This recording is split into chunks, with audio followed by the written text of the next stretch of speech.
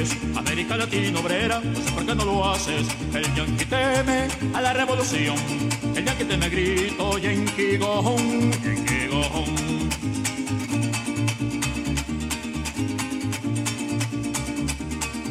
Y viene remontando el Amazonas, el grito rebelde del carioca, y viene a unirse con su hermano, el obrero venezolano.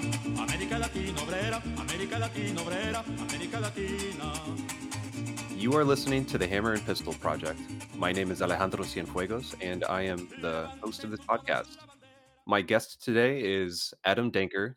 You might know of Adam as the ski mask clad, rifle wielding figure that is smiling, has a little cigar in hand, and also there's some text overlaid on the image that says loads rifle with communist intent. It's one of my favorite images that I think I have found on the internet. So my first question for you, Adam, is how does it feel to be a meme? It's a little surreal. It was especially surreal when the meme was really popular. It's just odd seeing people post your image everywhere, and they don't like know you or anything. It's just weird. It's a strange sensation that's hard to describe. Um, I'm a niche. I'm as the joke goes. I'm a niche micro celebrity, and I just thought In- that was kind of funny. Indeed, I know that I've been on Facebook for a number of years, and I have seen that photo for longer than I think I have known of you, which I thought was really funny. The first time I ever came across your profile on Facebook, I thought you were just some rando that had that photo, and then I figured out at some point later down the line that that was you, and I definitely fanboyed a little bit. I'll say that. So, Adam, thank you so much for joining me today. We are going to be talking about the demographics of gun ownership and the demographics of who owns the gun means of production. So, yeah, before we start talking about that, I do have a couple of questions for you. So, my first one is how would you kind of situate yourself politically and in relation to the means of production? Well, I'm a worker for sure in the relation to the means of production. Although the industry I'm in is um, because I usually work for the government. I'm an archaeological technician, so the biggest employer of archaeologists is the government. Sometimes I work for the Forest Service, sometimes the Bureau of Land Management. It's all seasonal work, so in a way, it's the means of production for me that I deal with is publicly owned as far as it can be with the United States federal government. But yeah, overall, I'm definitely a worker. Okay, and how about kind of where you are politically speaking in the world today? I'm definitely a communist, which I would just say just communist. I I like the existential comics tweet that's gone around for quite a while that says that I'm a true centrist. I think that both anarchists and Leninists have good points. And that's really the position that I've been in for quite a while now, that I think that most leftist tendencies make good points and then also make bad points. So I try to learn from every one of them and take the good and try to ignore the bad, really, or at least not take the bad into myself. So yeah, I'm really just a communist. Okay, I can definitely sympathize with that. That's kind of where I myself would describe myself. Um, I don't have any one tendency necessarily. I think that again, as you said, there are many good points, good criticisms coming from a lot of different positions within the overall left milieu. And yeah, so generally communist. And I think the key is that pretty much most, if not all, of the different tendencies are in support of the abolition of classes Yes. and creating a classless, stateless society that also doesn't need money. And Yep. yeah, so that's kind of where I like to start myself and navigate the political world. So I know Yeah. that. Oh, I'm sorry. Go ahead. All I was going to say is I think that most tendencies, that there's definitely more. We have more in common than we have opposed to each other. And a lot of the things that we oppose on there's definitely room for compromise. I think that a lot of the conflict that you find between leftist tendencies is silly. Really, it's childish, pointless. Yeah, absolutely. It comes from being stuck on the internet and not Yes. interacting with people in real life. Yep. Awesome. So I know that you have spoken about some of your background on social media and on TikTok. And by background, I'm specifically thinking about your military experience. Before we explore how your military experience and your other life experiences maybe shaped your political trajectory, could you maybe just talk briefly as to like what you did in the military and kind of where you were politically before this um, more radical moment in your life? Yeah. Like most people, I think in on the left, I didn't start a leftist. I was very much a conservative. Although I really do believe that, like a lot of people say, that most people are communists. They just don't realize it yet. And that was definitely the case for me. Uh, me becoming a communist was just me realizing that communism is all of the things that I always believed in: democracy, equality, uh, eh, making sure that everyone has agency over their own lives. Those have always been the things that I found to be the most important. And I just didn't realize that the system that I used to support, capitalism and the United States, uh, doesn't stand for those things, doesn't represent those things, doesn't embody them. So I first joined the military in 2007, and I was very much, I would call myself a chud. I was not a pleasant person to know, uh, and uh, and so I joined the military expecting to do that as a career. And as my career in the military went on, I just was exposed to things that made me realize that all of my preconceptions about the United States, about the military, about capitalism, are just not true. And that really came to a head when I deployed in 2012 to Afghanistan. When you go to war, the cruelty of capitalism and the United States specifically is on full display. They don't try to hide it like they do here in the United States. Over there, they don't care because they don't have to hide it. Nobody's going to listen to you when you get home, really, and try to tell them how things are. And so I saw the first thing that really started to crack the wall of propaganda between me and realizing that I am a communist was the fact that contractors over there outnumber military personnel almost 10 to 1. And they're all doing jobs that the military not only just still trains people to do, but that were deployed to that same fob to do. But because the contractors are doing their job for them, they're not doing anything. They're just sitting there. And I realized that the reason behind that is the fact that government officials, you can't invest in the military. It's not a business. So in order to make money off of war, they use contractors because you can invest in a contracting company. And because those contracts are awarded by the government officials themselves, they know exactly how much these companies are going to make. So there's no gamble at all in that investment. It's insider trading. And that was one of the biggest blows, to for me to realize that how cruel capitalism is. I mean, they're making money off of war. But the thing that really broke it down was one moment, and it was our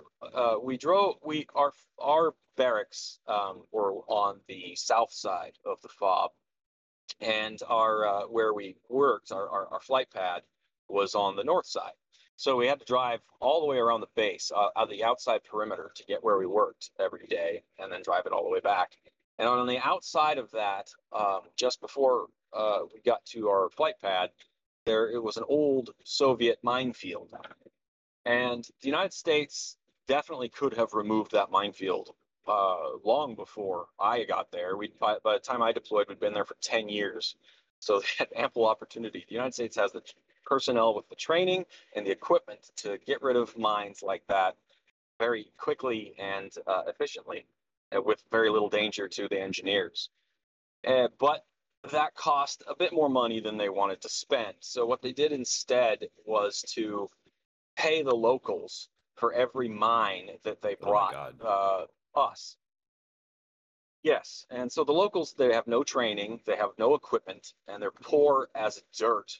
I mean, you think you've seen poverty in the United States, you have not seen it until you see the poor people of Afghanistan. It is awful. And so they died all the time from these mines. And that alone is bad enough. But then, and this really drives home how poor they are, these people were desperate. And so they would sometimes bring their families with them out to these minefields to help them gather more mines to make more money. We were driving back to the barracks after, at the end of one day, and out in the field was this little girl, couldn't have been more than maybe 6 years old, out in the middle of this minefield. And she runs up and stands on top of a mound and just stares at us driving past. She was fairly close, so I could get a good look at her. And she was covered in head to toe in mud and gore. I couldn't see any injuries on her, so I don't think it was her blood. And she had this look in her eye that, if anyone else has seen it, they know exactly what I'm talking about. It's not something you can forget. It's hollow and haunting. She was just dead inside. And everyone saw her, and we just kept driving, didn't do anything. And that really just ended it for me. That was it. The cruelty of capitalism is on full display in that moment, and I couldn't deny it anymore. And it was at that moment that I can safely say I was a That communist. is fucking heavy. Oh my God. Um, yeah, I never saw anything like that. My own deployment, I only went on one deployment, and that was to East Africa. And I saw a lot of fucked up stuff, especially as far as Yeah, you know, when you think about US empire. The thing about East Africa is that people don't know, even in the military, they don't know about that base that's out there, and the fact that people deploy. And so wow. there isn't as much of a need to, I guess, like dress up the mission in patriotic bullshit, or like, oh, we're here Yeah, in Afghanistan for this, justification. In East Africa and in other parts of the world where the military is, that the public doesn't know about. It's just like, nope, we're here because we're securing economic interests, and that's not even a question. That is like kind of the stated official position of the commands that are there. We are here to secure interests in the region. That wow. said, I saw a lot of fucked up shit, but nothing to that degree. So I I cannot imagine the experience of that little girl and whatever trauma she had just been inflicted with by the capitalist, imperialist machine.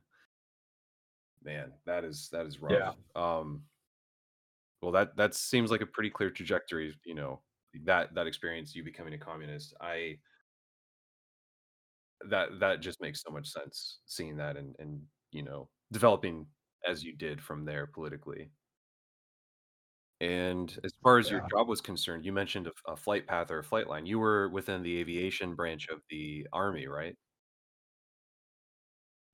I was my official title was crew chief, but that's kind of a misnomer with the aircraft that we work on.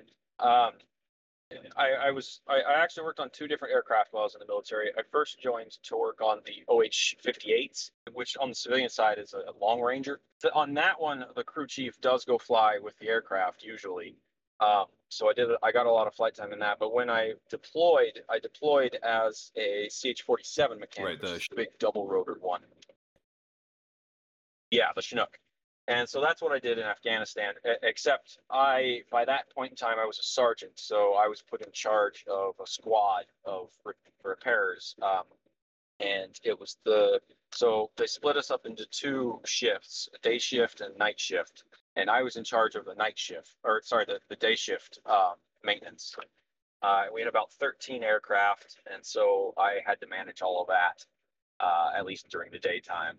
So I didn't actually get to work on aircraft very often. It was mostly paperwork and a lot of logistical work. I didn't have an office though, so I was out on the flight line the whole time doing all this crap. So I can safely say I didn't fly a desk, but I wasn't very Sure. far Okay. from one. Yeah, I can't make the same claim. I was a first lieutenant on my deployment, and I was definitely in an office environment coordinating like the base security for my unit. We were on a Sec 4 mission, security forces mission. So okay, it's good to know. Cool. All right, let's see. So man, I'm still thinking about that description of that little girl. That is fucking terrible. It took me a long time to even be able to describe that without choking up. Yeah, It's I been a bet. long road. Yeah, when I was in country, uh, I was 3 days in country, and one of the locals that was employed on the base collapsed and died on the base. And like Oh he God. was so KBR was one of the companies that was contracting out like the locals to come work. I'm sure that's Yeah, the same. yeah, yeah. They did all. That's all the contractors Okay. were on our FOB was KBR. Every single Fucking job was KBR. done by KBR. Yeah, so this base Yeah. that I was on, there was a military, maybe like a field hospital or kind of like a field medical situation. It wasn't very robust. If someone got injured, they would go to that base, and then from there would usually get transported out to like Germany or somewhere in Europe with better medical services and Mhm. hospital, uh, I don't know, like accommodations. Yeah, Yeah, but they the did the same interesting thing for thing us. about this situation is this dude died on post, and instead of taking him and rendering emergency medical care or attempting to revive him or whatever, they like picked him up and they just took him off post. And I have no idea what happened to this dude. Never heard about it again. Never saw the guy again. We're pretty, I am 99.9% certain that the dude died, but beyond that, I have no idea what happened with this guy. Yeah, Yeah, and that sounds familiar. They really just do not give a flying shit about the locals. They're yeah. completely expendable. Oh, yes. It's That vile. and that wasn't the only situation. There were multiple situations where, once if something happened, the military would deal with it to the extent that the military cared about it, which was, is this a security risk? No. Okay, hand it off to the locals and local government services, what have you, and never think about it again. And that was kind of the modus operandi of the whole deployment. So, wow. Yeah, Um, ugh, I moving on from that terrible, just the terrible experiences of being in the military. So yeah. how would you describe your I guess relationship to firearms, and what was the process of accepting them into your life? Did you grow up with them, especially since you mentioned you were on the more conservative side or the shuttier side of things? Did you start with a position in life that you were okay with guns and open to guns, or did you kind of come to that position later on in life? Oh no, I was very much raised in it. My family has been rural workers all the way back into antiquity, and I'm from Montana, so it's a very strong gun culture. Um, though I wasn't raised in it that's one area where I think I was fortunate, because my father, he was in law enforcement. He was a federal cop, so which that's bad. But he had a different attitude towards firearms than a lot of conservatives do. It wasn't steeped in, I don't know how to describe it. But it's a mysticism almost that a lot of conservatives regard firearms with. He had a very down to earth view of them, and really my grandfather did too. So that's probably more where it came from. But I was always around them growing up, and so it was really no big deal. Really, it was just a part of life. We had firearms. We practiced with them a lot. I hunted uh, my whole life growing up, and so they were very much just tools to us.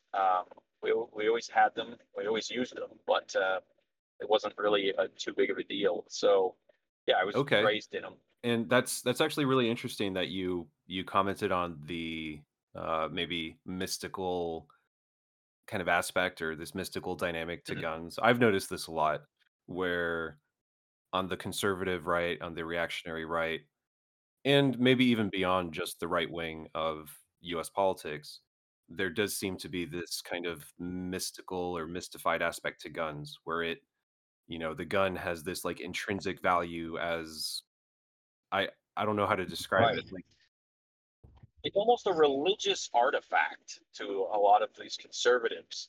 And I think if I can go off on a little bit of a tangent, I think it has something to do with the fact that most of them have never practically used them. The most they've ever done is shoot at a mhm. range or go hunting. But the hunting was just a sport for them. And whereas for and maybe this is where it came from with my family, our approach to firearms. My grandfather was a teenager during the Great Depression, and this is in Sedgwick, Washington, very small Mhm. town, especially back then, and they were absolutely poor as dirt. They lived in a shack with no electricity, way back in the woods. They had no money at all. So literally, the only way they did survive the Great Depression was hunting. They hunted all year round, and that was the primary source of their food. So that and my grandfather used firearms every single day growing up as a tool. He used them practically. So I think that probably grounded in him a very practical view of firearms. They're just a tool to him. And then, of course, he passed that on to my father, and my father passed it on to me. And yeah, I think that mysticism comes a lot from just the fact that most conservatives not only are steeped with propaganda from the manufacturing industry, but also just the fact that they've never practically used firearms. They just shoot them for fun. Yeah, I think that's a really important point. A lot of those mystified or mystical ideas about guns, I've seen somewhat rooted, or I'd say somewhat, they've been largely rooted in specifically Christian religious ideas about the divine mandate Hmm. of Anglo-American settlers to colonize and spread among the lands of North America, Yes. of what the modern United States is. And I think as people started settling and developing, first kind of the agrarian settlements and eventually transitioned into more sedentary lifestyles, started urbanizing and then suburbanizing and developing various forms of, I guess, like regional um, development of like cities and settlements and whatever else. They got away from the need to use it as a tool of survival, but they still viewed it as being Yeah. critical to their narratives about how the world works and their like origin stories. Hmm. And the historian Roxanne Dunbar Ortiz talks about this in her book called what is it, Loaded: A Disarming History of the Second Amendment, where she frames gun ownership as part of this like covenant for the settlers. And Yeah, it's Oh, yeah. as I said, you're hitting the nail on the head, I think, with your analysis that people who don't really need the guns or other tools of violence in their daily life, end up assigning or ascribing this mystical value to it to really develop a Right. mythology about what guns can do for them and to suit their political ideas and narratives. So, Yeah, yeah, that's that's perfect. Yeah, it all ties into manifest destiny, really. And to them, it's still going on because the native people are still here, and especially right now, with things like Line 3 and DAPL and all of that, native concerns are very prominent in the news right now and in the national thought process. And so for them, manifest destiny is still an imperative, and they need oh guns yeah, to fulfill it. absolutely. And if you also take a look at the movement for Black Lives Matter, the 2020 Yeah, uprising, or rather uprisings, because there were multiple across the country, and a lot of them, or most of them, were all rooted in this idea of fighting against the oppression of specifically Black Americans, or Black people who the only reason they're even here in the country oftentimes is because their ancestors were enslaved and brought here against their will. And then the police, yeah, which arise out of the slave patrols of the 1800s, the era of slavery, they are still oppressing, actively oppressing and murdering people in Black working class communities, and Black people are facing the brunt of that police violence. Not to say that others aren't facing that as well, but as a proportion or as a ratio of the population, they are definitely bearing the brunt. So Mhm. Uh, that's a that's another good point about their attitude towards firearms is towards black people, because it ties back into the very narrative that the Confederacy used to get poor white people to fight for them. There's a really great book I read a number of years ago, and I don't know if I can remember the title exactly, but it was something close to "What This Cruel War Was Fought For." And all it was letters from soldiers during the Civil War from both sides to give a perspective of what they were fighting for. And every single one of the letters from Confederate soldiers was always along the lines of, if these black people get freedom, it's going to be chaos. They don't know how to govern themselves. They're violent. So we got to make sure that slavery stays in place to keep them in line. And that even if it's not directly said, that mindset is very much encouraged among white people in this country, and and now with Black Lives Matter and all of the uprisings happening in the country, to the white people that have bought into that narrative, they look at the news and they see it verifying that worldview. They look at those uprisings as that chaos, that rioting and violence that black people do because it's just inherent to them. So they got to have their guns to keep the black people down. It's further mystifying firearm as a religious artifact to right. maintain white Yeah, at the end of the supremacy. day, it's all used to uphold white supremacy, which itself is one of the foundational pillars of capitalism. And yeah, and it's Mhm. used against Black folks, New African folks. It's used against anyone who has brown skin, whether they're perceived to be from Yeah. Central and South America. That's my own background. I am Latin American, and Trump really kind of played up these ideas about Mexicans or immigrants being rapists and criminals and murdering everyone left and right, Hey, and not just that's Mexicans, but really any brown immigrant. and and then yeah. you see the anti-Asian hate that has been really prevalent, especially with COVID, Oh yeah. and Trump playing up the idea of COVID being some sort of Chinese virus. And then you see Yeah. a lot of crossover. There have been many stories of Latin American people who are, indigenous people. A lot of us have some amount of indigenousness Yeah. in our ancestry, and we have kind of the features that might indicate that we have that indigenous background. And then I can't remember the exact details of the story, but there was a woman who was from somewhere in Latin America or Central America, and she was attacked because someone thought that she was Asian.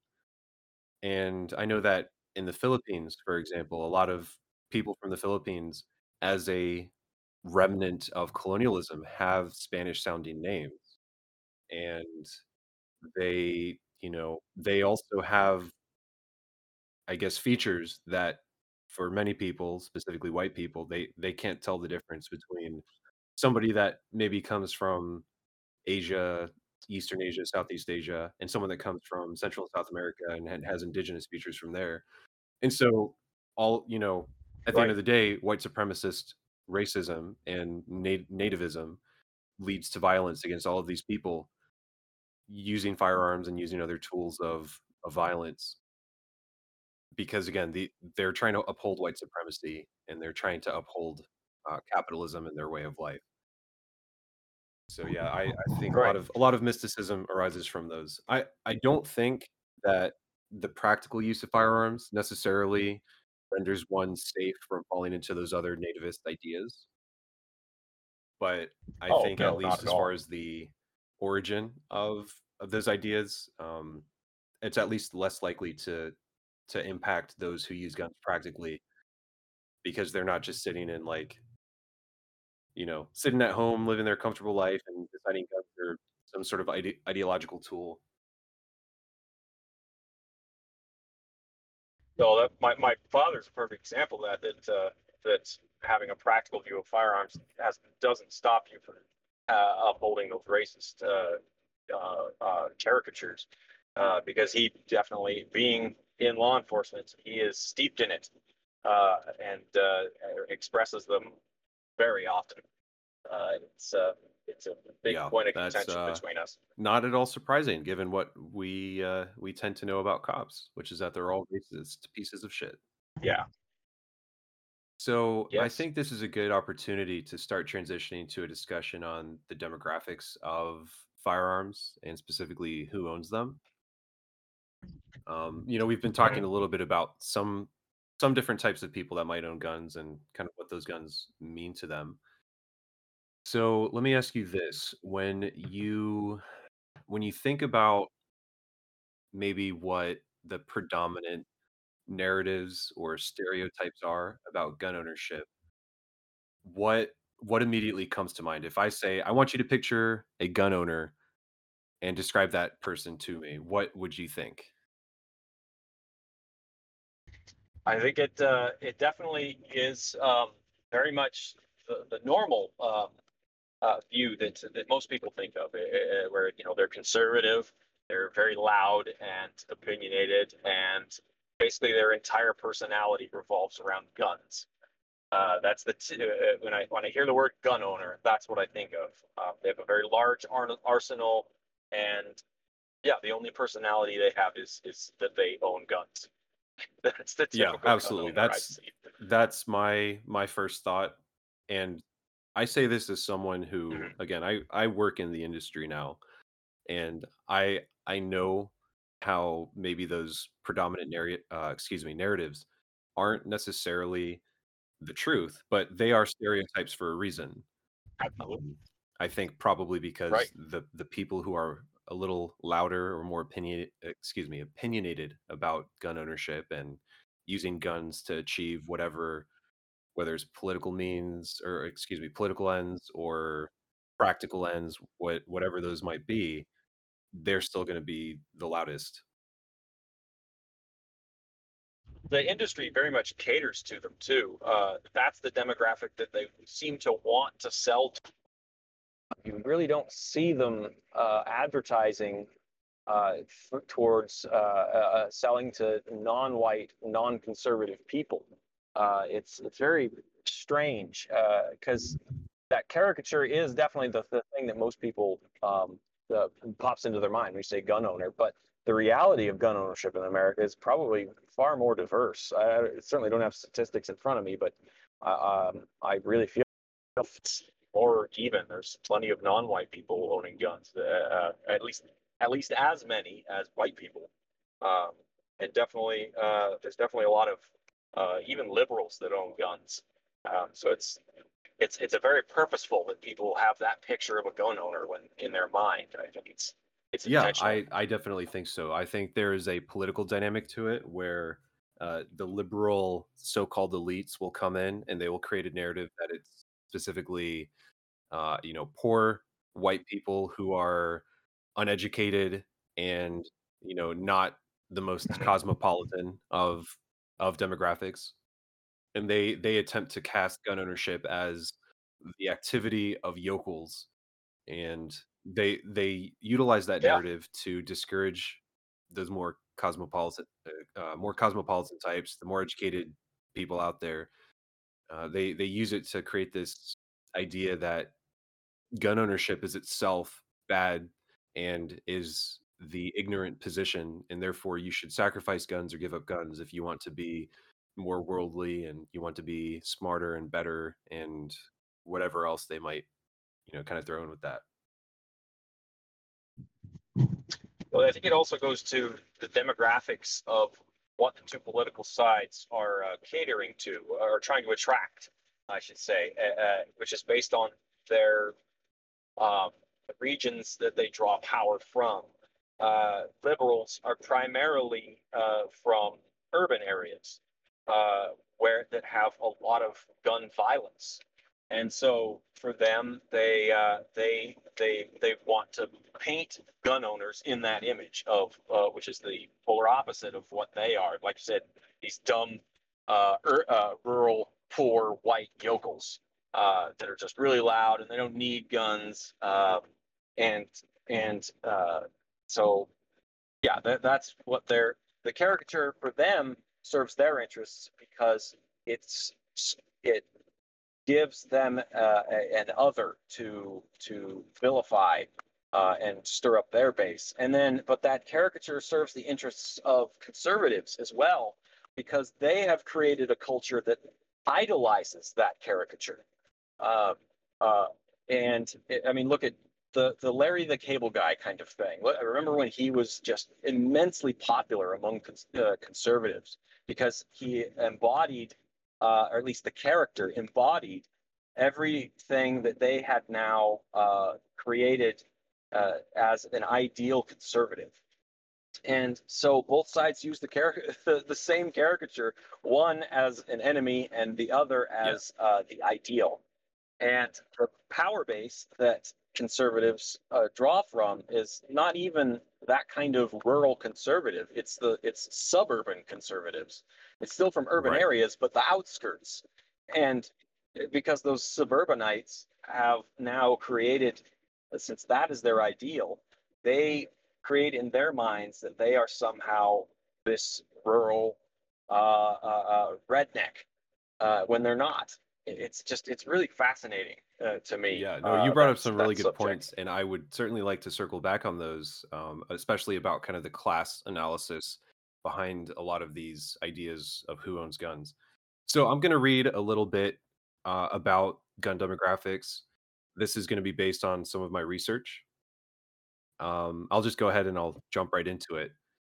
So, according to the Pew Research Center report on the demographics of gun ownership, which was published in 2017, that was the most recent one that I could find. About 30% of all adults personally own a gun. Gun ownership varies Wow. considerably across demographic groups. And this is a quote from that article. For example, about 4 in 10 men, 39%, say that they personally own a gun, compared with 22% of women. And while 36% of whites report that they are gun owners, about a quarter of blacks, 24%, and 15% of Hispanics say that they own a gun. White men are especially likely to be gun owners. About half, 48%, say that they own a gun, compared with about a quarter of white women and non-white men, 24% each, and 16% of non-white women. And so, I think that these demographics mesh pretty well with that public perception or those stereotypes about gun ownership. And really, that main perception is that gun ownership is a thing that white men do. Um, of course, there is some diversity in there, maybe more than some people might expect, but it's still primarily a phenomenon of white white men, owning guns and using guns. Well, I wondered about that. I wonder that if the reporting, because it's all self-reporting, the reporting among non-whites is, I wonder if it's lower than what the actual ownership is, because um, non-white people, it's something they know even better than we do, that it's dangerous for them to have guns. It's not something that they can usually advertise because white people will immediately see them as a threat, even if they're not being threatening. I mean, it's something you see all the time: cops shooting a non-white person just because they had a gun, even if it wasn't drawn, even if it wasn't even near them. And then, of course, there's the case of the Black Panthers. These are armed black people. And all of a sudden, as soon as they start advertising that they are armed, now conservatives want to pass gun control in California. So I really think that a lot of non-white people, when asked, "Do you own guns?" say no, even when they do, because they don't feel that it's safe for them to confirm Yeah, that they do own absolutely. guns. And I don't know necessarily if that is a dynamic within this research. So, if I remember correctly, the way that the Pew Research Center did this, they got a random sampling of people. They ended up calling like 1,000 people, and of the respondents, these were the answers that they got. And they do this every like 2 or 3 years. So the statistics show similar trends from the 2015 report, and I attempted to find a report that maybe came from like 2019 from Pew Research Center, and I did not find anything. It doesn't mean that it doesn't exist, but maybe on that day my Google skills were not up to par. Um, but again, the key is that the patterns overall are pretty similar despite the specific statistics of any given sample size. And I actually Right. found some information from a Gallup report, and that was from 2019, and it showed pretty similar statistics to that Pew report from 2017. Um, Yeah. I think I doubt it would change yeah, too much, and just 2 years. some interesting things from the Gallup report. There were actually some political divides to the gun ownership. So let me talk about those real quick, and then we have some regional statistics on the demographics, urban slash suburban divides. So yeah, I'll continue on, and then let's talk about what these mean. So a Gallup report from 2019 showed that there is very much a political divide to gun ownership. Big surprise. On a political spectrum Yeah. of conservative to moderate to liberal, 45% of conservatives reported owning a gun, compared to only 30% of moderates and 15% of liberals. This is pretty close to that 2017 Pew report, which I referenced earlier. And that showed partisan affiliations. It was highlighting how among Republicans, 41% of the respondents that identified as Republicans had guns. Just 16% of Democrats had guns, and then 36% of independents reported any sort of gun ownership. And really, all of this kind of confirms what my own experiences have shown me. And I don't necessarily want to speak for you, but I would be willing to bet money on the fact that it's probably pretty similar to what you've seen, which is that it's primarily conservative in nature, Oh yeah. and that liberals or Oh, Democrats very tend to much be so. against gun ownership. So yeah. Yeah, very much so. And then let's see some other interesting facts about gun ownership based on these demographic statistics. So there's a lot of variability in regional ownership. The South, the Midwest, and the West all had gun ownership rates among respondents at 36%, 32%, and 31% respectively. The Northeast was down at just 16%. So Huh. in my view, I would say that this is probably driven by in especially in the Northeast, a lot of the more democratic run or liberally run governments, they tend to have higher levels of gun Yeah. control. I'm kind of surprised that Vermont didn't skew the Northeast a little bit higher. From what I understand, I've never really spent any significant amount of time in Vermont, but they have a pretty high rate there, from Yeah, what I've been told absolutely. anyway. I was actually kind of surprised at that as well. Between Vermont and I think New Hampshire, those are both fairly libertarian, if you will, states when it comes to like Right. individual Yeah. rights and gun ownership and similar stuff. Um, but like in the Northeast, if we think about which states make up the Northeast, we have New York, Massachusetts, and Connecticut. Those all have Yeah. pretty robust gun restrictions. And Maryland, I know some people consider Maryland part of the South. Some people consider it part of the North. It probably depends on whether or not you'd fly a U.S. flag or a Confederate flag. Um, I know Maryland Yeah. has some restrictions on, at least on like AR-15s, um, if nothing else. That's kind of the extent of my knowledge on those gun restrictions, and they restrict gun types as Well, well as magazine capacities. and Maryland has a lot of pressure from the federal government in that regard, or at least DC anyway, because it's Yeah. smack dab in the middle of Maryland. So they kind of put pressure on them to have gun laws that are Oh yeah, similar to 100%. DC. And the other thing is that no one can afford to live in DC except for very select people. So guess where the people that work in Right. DC end up living? They live in the suburbs of Maryland and Virginia. Yep. So I'm sure that that certainly has an impact. And then let's see. So on the rural, suburban, and urban divide, we see gun ownership being a primarily rural phenomenon. 46% of rural residents reported ownership compared to 28% in the suburbs and just 19% in urban areas. And then this one's really interesting. So gun ownership is pretty much for everyone except for the financially insecure. The variation by income, Right. let's see, we have $100,000 or more in annual income, saw 38% gun ownership. $40,000 to $100,000 saw 34% ownership, and those who make less than $40,000 reported a 25% ownership rate. But I actually saw in another source, and I'll have to find it again and probably just post it in like the show notes.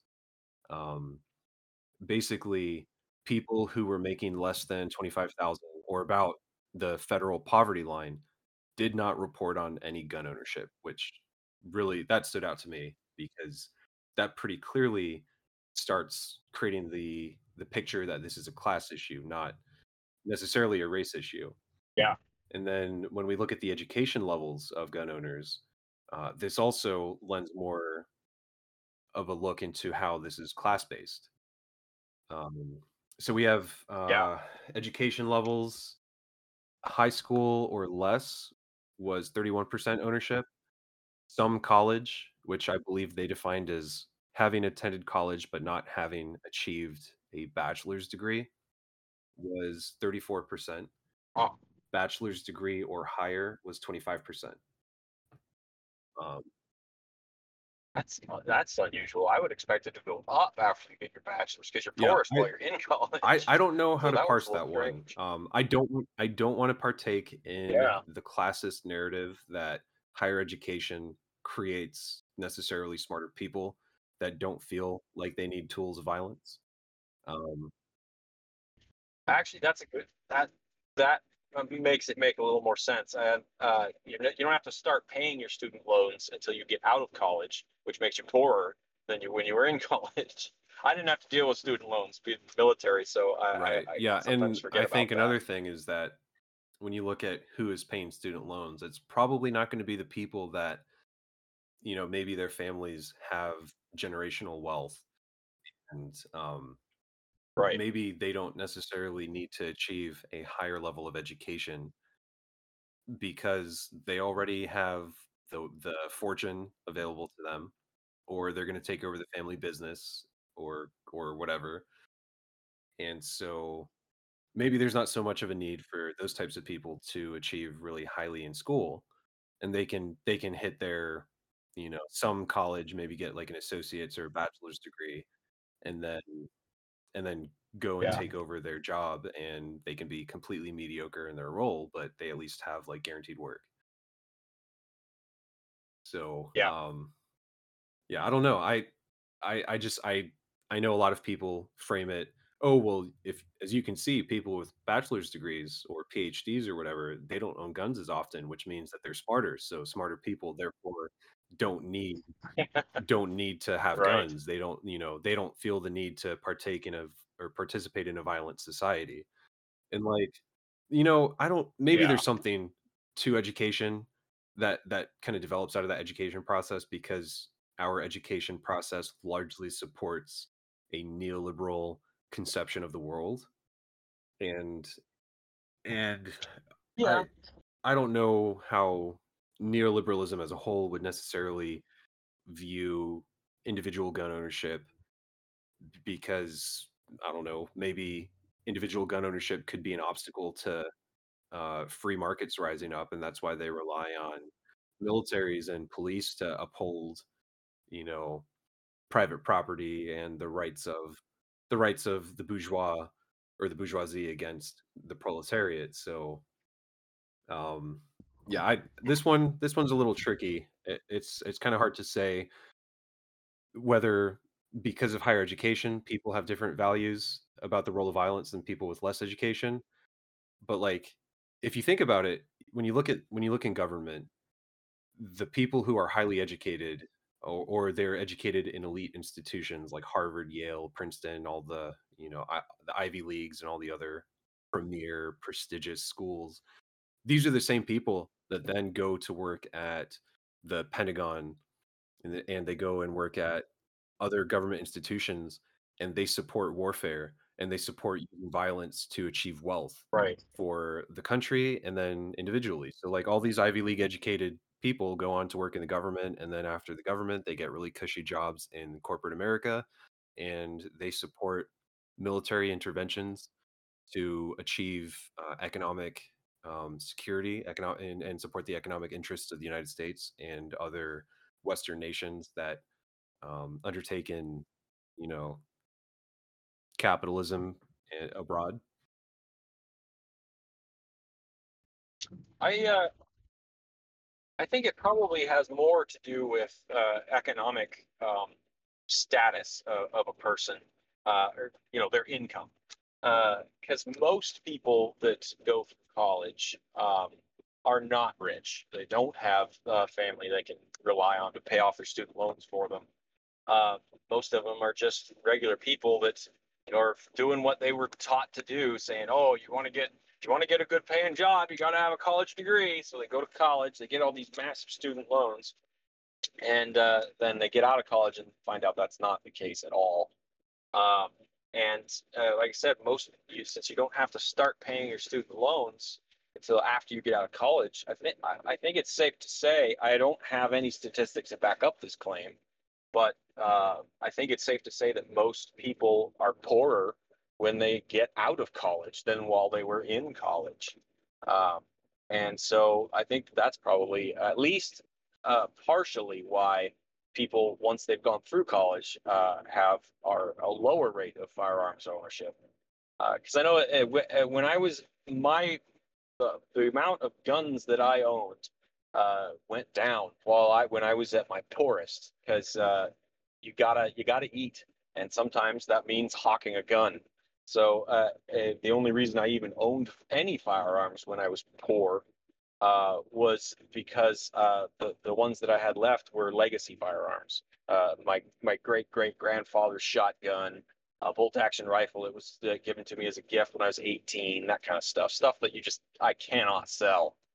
I did. I The only gun that I owned when I was poor that I could have sold but didn't was a revolver, and just so I had something that would to use for self defense or whatever, even if it is pretty shitty for it.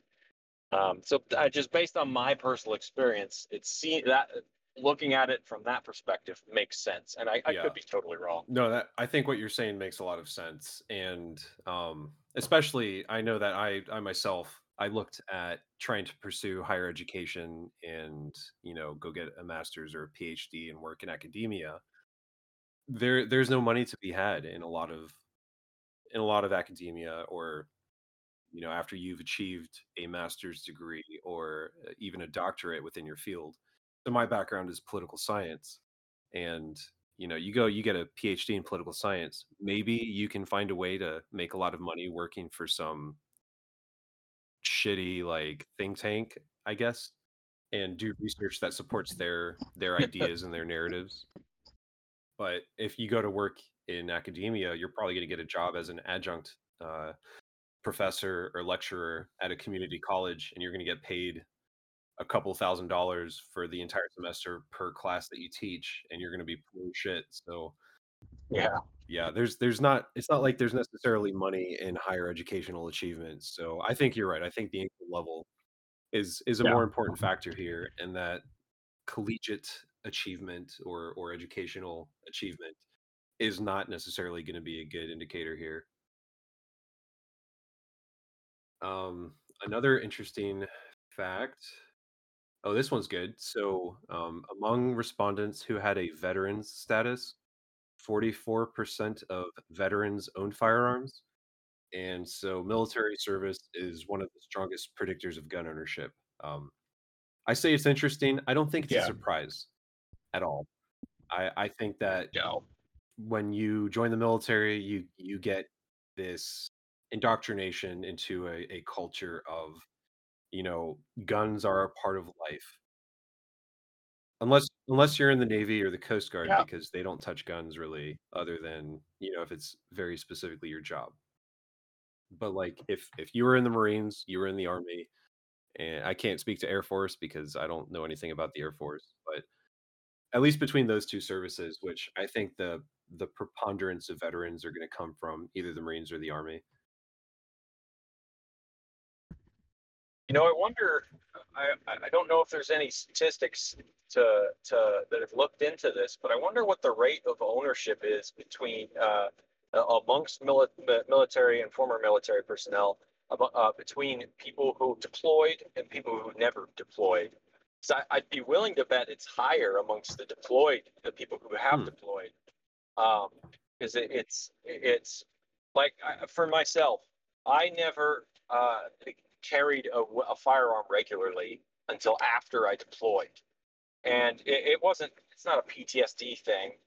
I was never in combat, but you just grow used to it because we were in a combat zone, and so we had to have our rifle on us at all times. We had to eat with it in our lap, and you just get used to that. And I felt so weird when I got back to the States and I didn't have a gun on me at all times anymore. I wasn't afraid. I didn't think I was ever going to use it. It was just strange. You feel naked. So I'd be willing to bet it's higher amongst people that deployed, especially people who've seen combat, because they actually do. I know a lot of them that do have experience PTSD when they don't have a gun, because they're just afraid that they would need to defend themselves. They've gotten used to that point, being able to defend themselves with a gun at a moment's notice, and all of a sudden they can't do that. So those people go get guns and they get concealed carry permits and they carry them on yeah, at all no, I times. that's actually a really good question. I think that if that research doesn't exist already, which I certainly did not come across it would be interesting to see what that actually reveals. I know myself, I You know, my Yeah. my own background was in the combat arms. I started out in the infantry, and then I eventually went into the field artillery as an officer. And so from, getting trained to have a gun on you at all times in the infantry, and like you're carrying everything you need to survive on your back. And I started out in a light infantry unit, so we walked everywhere. And when I deployed, it was with a light infantry unit, and we were in a combat zone. We didn't directly see combat. There were a few instances in which it certainly came close. Without going into the details or the specifics of those situations, it certainly came close.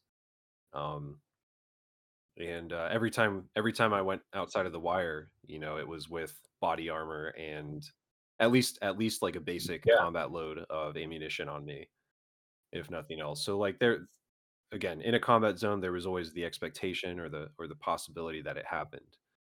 Um, and Yeah. I'm fortunate that I never had to fire my weapon at the behest of the imperialist war machine at somebody that lives in the Yeah. third world or in the global south. I'm very pleased to say that I never had to do that myself. But I still I myself had this idea that, like, if I leave home, if I leave the wire and I don't have a firearm on me, I feel naked, and I'm not necessarily equipped Yeah. to deal with all threats that might arise. Even though statistically Yeah. speaking, carrying a gun at home in the United States, you are probably never going to use it. But there's Right. still that dynamic of like, Yeah. well, I was trained. My decade of military experience taught me that you have to have a freaking gun on you, and if you don't, then you're wrong. It's a conflict between your logical Right. self and your emotional self. Your logical self knows you're never going to use that gun, but your emotional self, just something feels wrong with it when you don't have it on you, Yeah. or at least near you. It's Absolutely. annoying. So yeah, so we've talked about veteran status. We've talked about education, income level, which is usually a solid indication of class. Not necessarily, but it's usually pretty reliable. Um, and then we've talked about the rural divide, the rural urban divide, the regional divide in the United States.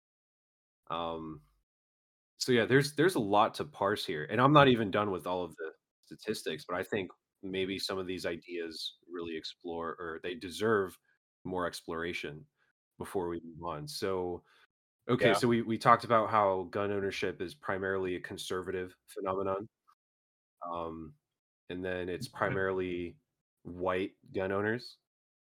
So of course, I think it's safe to say that when we start crossing over between these demographic profiles, white and conservative, that those are like the two largest groups, and they mesh well. Like the largest group of conservatives is whites, and conversely, the largest group of Yep. whites are conservatives, politically speaking. So like if Yeah. we kind of tie in that discussion about the mysticism or the mystified conception of guns as these tools of violence and upholding white supremacy and whatever else. Like I think the demographics kind of speak for themselves in that this is truly a phenomenon that is measurable.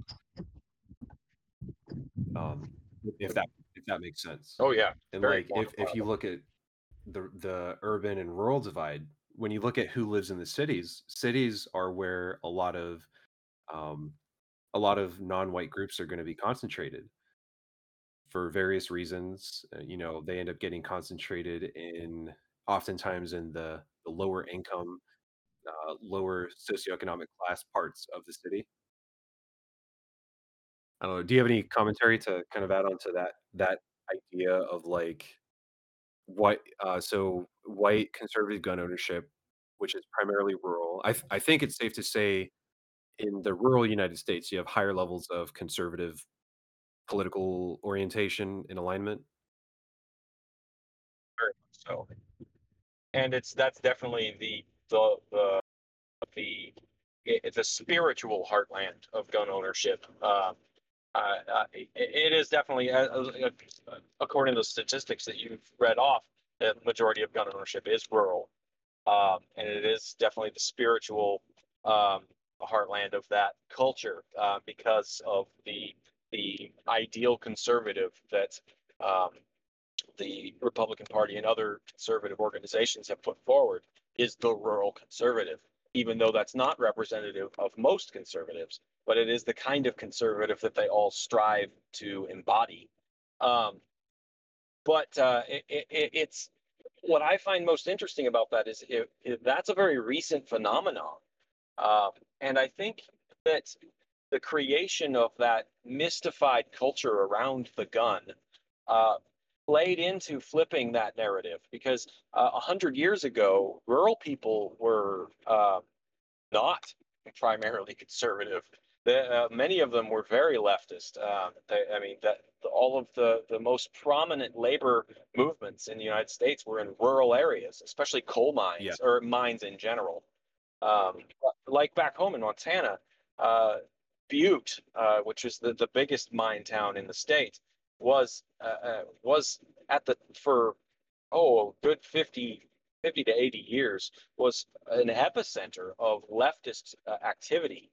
Um, I mean, there's even a martyr. I can't remember his name at the moment, but he was an organizer for um, the Wobblies, and he was murdered in Butte, and he's still buried there. And his funeral, if I remember right, there were something around 10,000 people in attendance after that. And now Butte is this enormously conservative town, and that it seems to coincide that shift seems to coincide with this creation of this mystified gun culture because, like I pointed out with my grandfather, in the early part of the century, that culture didn't really exist, not to the degree that it does now. Guns were still Right. mostly just tools, um, and but as but they were important tools. I think that maybe that culture developed as there began to be movements towards regulating gun ownership. And because they were important tools to those people, they began to develop this mystified culture around them, especially as they moved away from using them in their daily lives. It's a very evolutionary process, but I don't know to what degree it was intentional. Um, it, I think that the NRA definitely drove a lot of it, and you don't really see them behaving as they do now until around the 60s, when, surprisingly, black people started to arm themselves prominently. And then the NRA had this shift into conservatism. So it probably had a lot to do with the civil rights movement. And then for some reason, conservatives rallied around firearms as their primary um, religious artifact to to build their conservatism around. And like we touched on earlier, it that probably has a lot to do with well, definitely has a lot to do with white supremacy and manifest destiny. So they just saw, oh, the non-white people are getting uppity, so we got to arm ourselves. We got to make sure we can Yep. defend ourselves against them. Um, yeah, it's really strange. I definitely agree with that. It's this combination of guns being viewed as as you said, a religious artifact, and taking a position within the socio-cultural consciousness of settler colonists that were, primarily Anglo in origin, the Anglo-American um, groups, and of course other European groups as well, but ultimately European white groups that came and settled the lands and enslaved millions of black people and conducted genocide against the natives. Like it's I think ultimately it traces back to the original purpose of firearms in the United States, which back to that book from Yeah. Roxanne Dunbar Ortiz, her first chapter, if I remember correctly, specifically traces the racist foundations of the Second Amendment.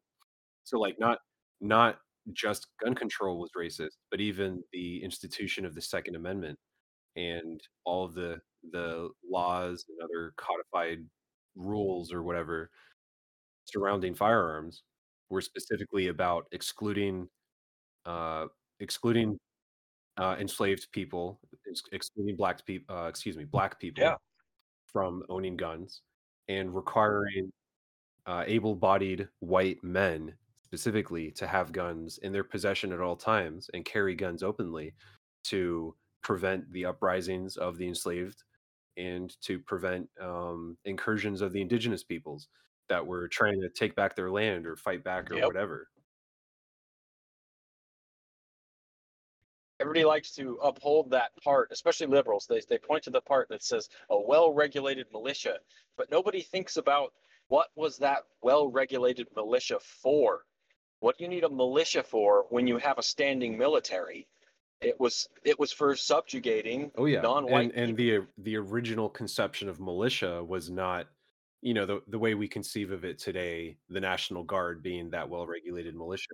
Instead, it was you have Jamestown settlement or whatever settlement, and you take all of the white men from age, I don't know, 16 to however old people got at the time, like maybe 30s before they were like no good anymore. I don't know. But basically you take people from the time that they are Yeah, big enough to carry a rifle or a pistol or whatever, and you say, okay, you are now legally required upon pain of imprisonment or fine or whatever. You're going to carry a gun and you're going to use it to prevent the Africans that we stole and enslaved from rising up, and you're going to prevent the indigenous people that we are currently in the process of committing genocide against from being able to fight back. That is the only reason you are to carry a gun.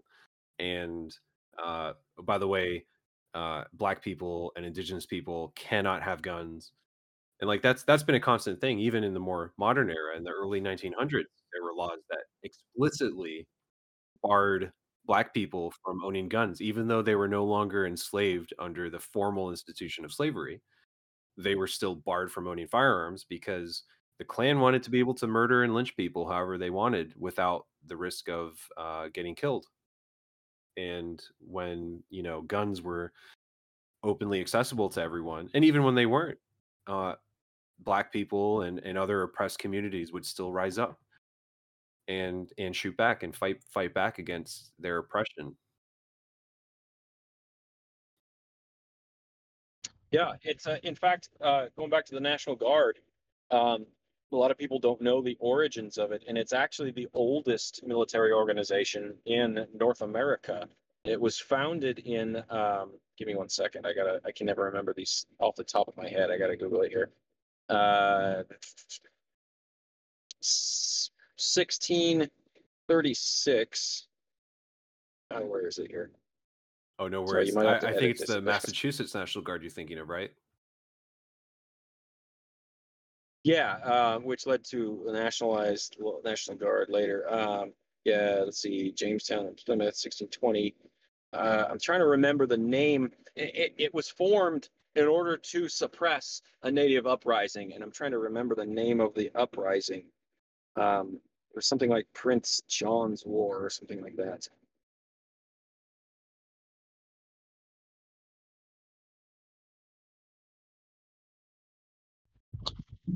I found the name of the uprising that I was looking for. It was the Pequot War of 1636 to 1638.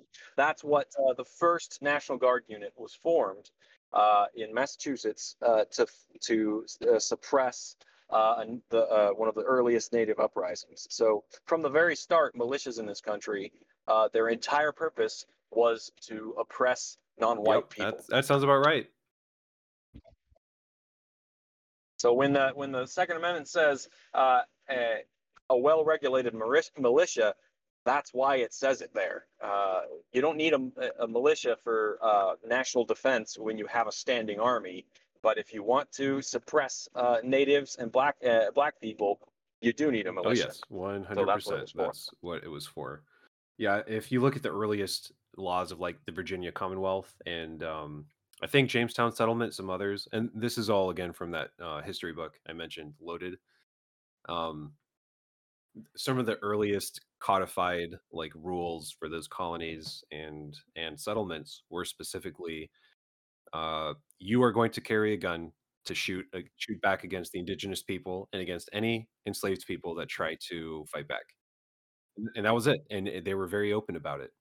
And nowadays we see this rhetoric where it's like, oh, the Second Amendment is apolitical and doesn't care about race. Everyone's supposed to have access to it. And it's like, well, if you look at the history of the Second Amendment, and if you look at the history of gun control and the way those intersect, really you'll see that guns were specifically a tool of upholding the white settler colonial project. Right. Yeah. There's always been gun control in this country for it's just that up until very recently, the gun control was exclusively Right. for non-white people to keep Yep. guns out of their hands. I mean, from the very beginning, the uh, uh, the laws were different between white people and non-white people. I mean, one of the very first things is they like to uphold is the Declaration of Independence, where it says that all men are created equal, and Yeah. people they Well, had slaves at the time. So from the very beginning, the law was not the same, and that's no different for the right, yeah, quote unquote, to bear arms. If they worded that for how it was actually enforced, and still is for the most part, it is that white people have the right to bear arms, yeah, and non-white people exactly. don't. And also specifically the landed gentry among white people, and at least in more Yes. modern times, if you're poor, there is a lot of racialized there's a racialized component to whether or not you can own guns. And if you are a poor white person, you're still more able to have guns than even if you were a well-off black person or brown person. But if you look within whiteness, if you are a poor white person, you're still probably going to get shot more than the rich white person who is never going to have the cops called on them. Oh, absolutely. And I wonder if the reason why gun ownership is, well, the reason why gun ownership is lower in cities is, for starters, they're legal purposes. Most cities have stricter gun control laws. And then also because there's a culture of, in cities of shunning gun ownership. And I wonder if, to at least some degree, the reason for that existing is because after the ending of slavery and the black people were just sort of cut loose without any kind of reparations. So that caused them, in addition to being oppressed by white militias such as the KKK, that caused black people to flee the South. And they went to the only place where they really could, which was cities, because it was the only place where they could get any kind of work to survive. And I wonder if that played a role in that, with gun ownership being lower in cities, and there being a culture because they wanted to make sure that black people didn't have guns. So then they started regulating gun ownership far more heavily in urban areas, and creating this culture shunning gun ownership. I have nothing to back up that kind of line of thinking, but I can't help but feel like I there's I some think kind you're of absolutely connection. right. I'm actually going to Google the size of the NYPD real quick, and I have a reason for that. Oh yeah. NYPD size. Okay, so from a website that is, I guess, the official website for NYPD. Um, the New York City Police Department is the largest and one of the oldest municipal police departments in the United States, with approximately 36,000 officers and 19,000 civilian employees. For more insight into the demographics of the department, please see recent demographics here. So, without looking at those further demographics or whatever you want to call them, 36,000 police means that so this is not an issue of New York not allowing guns in the city. This is an issue of who gets to have the guns, and it's the cops. The cops are effectively a standing Right. military or Yes. paramilitary. And I think it, I think it's worth pointing out that that number, 36,000, is way higher than the amount of troops we ever deployed to Iraq. I don't think that it ever reached that high. Just trying to recall from the top of my head, I Yeah, really don't I'll think have it. to look into that to see at even at the surge what those numbers were. But no, yeah, it's that's a lot of cops, and I mean the city. If I recall off the top of my head, it's like 9 million people plus in the city. But still, 36,000 cops. That is at a minimum 36,000 pistols on the streets of New York. Without considering any service rifles and other big guns that they have. Yeah. So like New York isn't necessarily anti-gun. They just are against the people of New York having guns, which is probably going to be, the majority of New Yorkers are not going to be wealthy. They're going to be working class people. They're going to be immigrants. They're going to be, um, you know, probably lower income and then okay, so I opened up that demographics link, and within the police department, 27%, 27.9% white, 7.52% white detective. That's a weird distinction. Um, oh, I'm sorry, I'm Yeah. misreading these things. Okay, so the overall white demographic is the largest square on this representation. Um, of all white officers, there's 27% that are just like beat cops, 7.5% that are detectives, 6.2% or 6.3% that are sergeants, and then yeah, but it's still ridiculous how many white people there are in NYPD compared to black, Hispanic, and so on and so forth. Um, it's not very clear what the overall percentages are. Oh, here we are. NYPD members of service demographics 45.7% white, 0.1% Native American, 29.6% Hispanic, 15.2% Black, 9.4% Asian, total number 34,748 uniform officers. So that's in a city of 8,336,817 people, according to this website. And that's the composition of those demographics: 32.1% white, 0.4% native, 29.1% Hispanic, 24.3% black, and 13.9% Asian. So NYPD makes up a higher proportion of the police force, or excuse me, white people as cops make up a higher proportion of the police force than they do the overall population of New York City. So yeah, that's pretty telling, I would say. So again, you have white gun ownership that is, you know, used specifically in New York to criminalize black and brown people and conduct illegal and unconstitutional police practices against them, or at least until recently they did with the stop and frisk uh, programs and policies that they had. So were you going to say something? Yeah. I just found the statistics for troops in Afghanistan or in Iraq, and I was wrong. At the height of the surge, there was 125,000 there. Um, I did pull up the statistics of Afghanistan though, and the the highest amount of troops that were ever in Afghanistan at a single time was just over 100,000.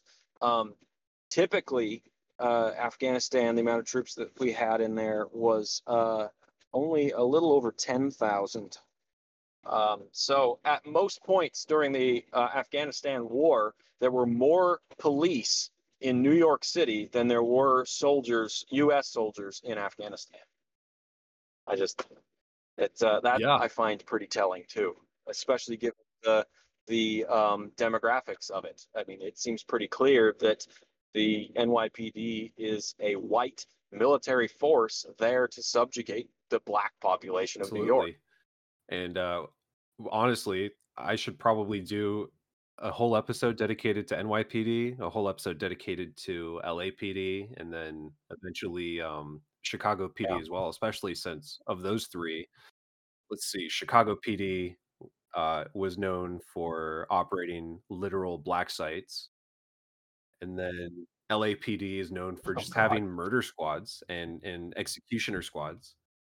And I don't think I know of anything specifically within New York Police Department.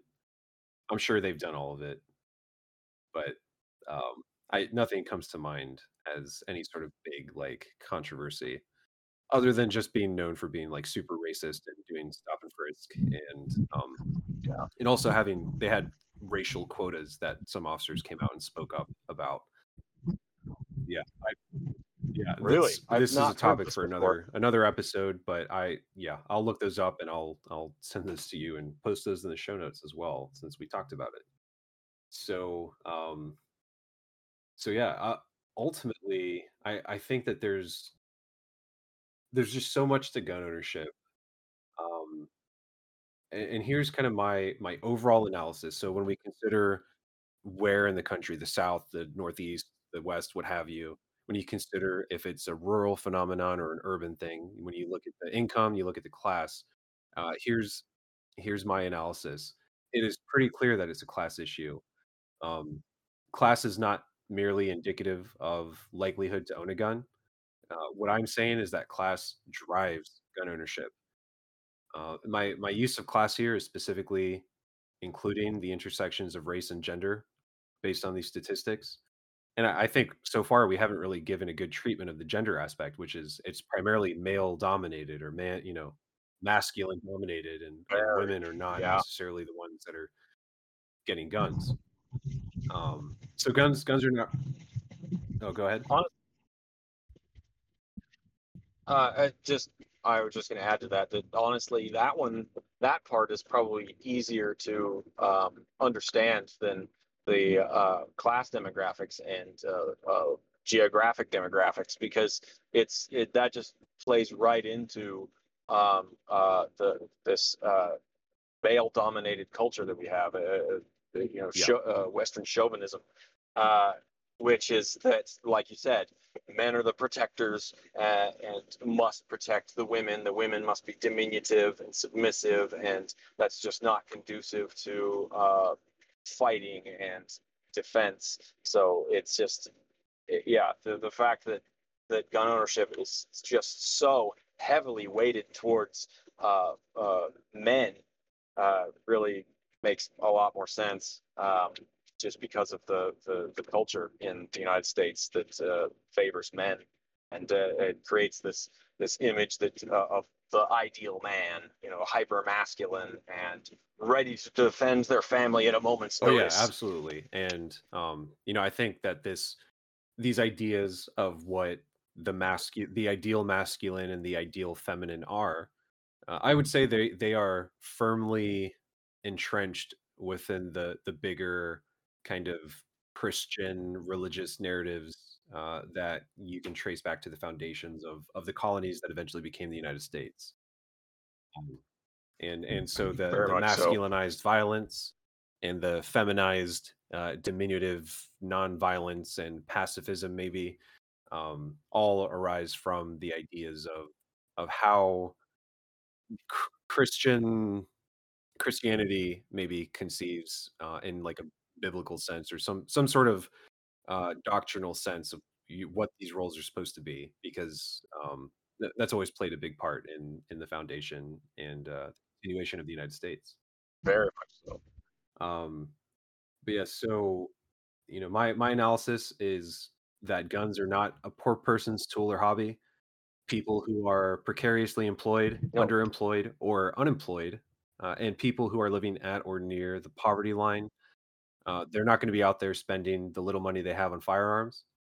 And so when you factor the socioeconomic barriers and also when you look at political disenfranchisement, which we haven't even talked about, but political disenfranchisement caused by structural racism and structural sexism in a state that is violent, patriarchal, and white supremacist in nature, as well as being settler colonial in its formation.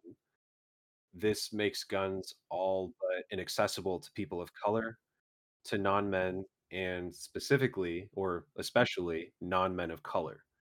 And so here, what I'm really thinking Yes. about with those structural issues are gonna be incarceration rates, disparities in school funding, racial discrimination, and sex and gender discrimination in the workplace and in society at large, domestic violence, intimate violence, voter suppression, and the list goes on. So, to highlight an Yeah. example that I think a lot of people might be able to understand more readily, given a lot of the rhetoric about the South specifically. So, when you look at the South, in places that are like the South, we know that wages are among the lowest in the country in the South. We know that worker protections are limited or non-existent. A lot of right to work states are located in the South. We know that states that are run by outwardly racist and often religiously oriented political institutions, and also states that maintain power through political disenfranchisement of people of color, especially Black people. Um, we know that this goes on in the South, maybe more so than a lot of other places. Poverty rates are highest in the country in the South, and poverty rates are especially concentrated in Black communities living in the South. So I would say it's pretty reasonable to Yeah. draw the conclusion that the people buying guns are going to be people who have more financial security. They're going to be the ones who at least lack structural, racial, and gender barriers to financial security. And ultimately, what this means is it's rich white people that are buying the guns, specifically rich white men. That's kind of my Yeah. overall analysis, my overall take on this. Rich white men are buying up all the guns, Yes. Very much so. and so yeah, go ahead. Uh, I didn't really have anything that important. I was just going to point out that the Las Vegas shooter is a perfect example of that. The man had a massive arsenal in that hotel room, and they were not cheap weapons. Some of them were very expensive, well over $2,000. And I mean, he had what, 2 dozen guns, something like that. And that man was rich as hell. He was a landlord that owned multiple really expensive properties. So yeah, he Yeah, fits right into that definitely. demographic. And I think that when we look at like all of these factors that kind of influence who owns guns, we can also start drawing conclusions about who owns and runs gun shops and gun manufacturing. And so, like, I don't have the statistics for this. It's pure conjecture. And really, that's because I tried looking for the statistics and I didn't find anything that was useful or helpful for the research. But, like, if you consider the history of wealth accumulation in the United States, and you think about how that history intersects with the history of enslavement and racism, and then you look at the history of who uses guns and who uses violence to achieve their political and economic objectives. Um, I would say that it means that the people who I guess have the means to open up a gun shop or a gun related business or really any business, not just limited to guns.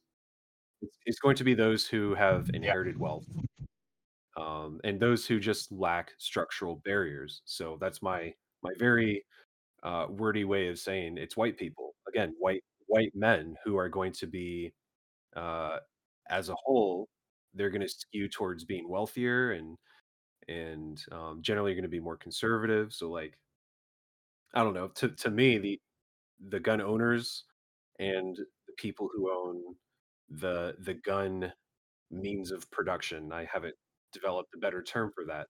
But the people who are making guns and who are selling guns and who are fulfilling, I guess, like the bourgeois role of gun sales and ownership of the whole industry, it's still going to be generally Christian white men who are driving this. Yeah. And yeah, I I'd be willing to bet that if you were ever able to find numbers of people who own gun manufacturing companies, I'd be willing to bet not a single one of them is non-white. I would wager money on that. I think that the highest echelon in the gun uh, industry that you'll start to see non-white people is gun store owners. I think that's about as high as any of them get, because, like you said, they have to have generational wealth to start a company like that. And most gun manufacturing companies are legacy companies. They've been in operation for hundreds of years, and so a lot of them are even still family owned.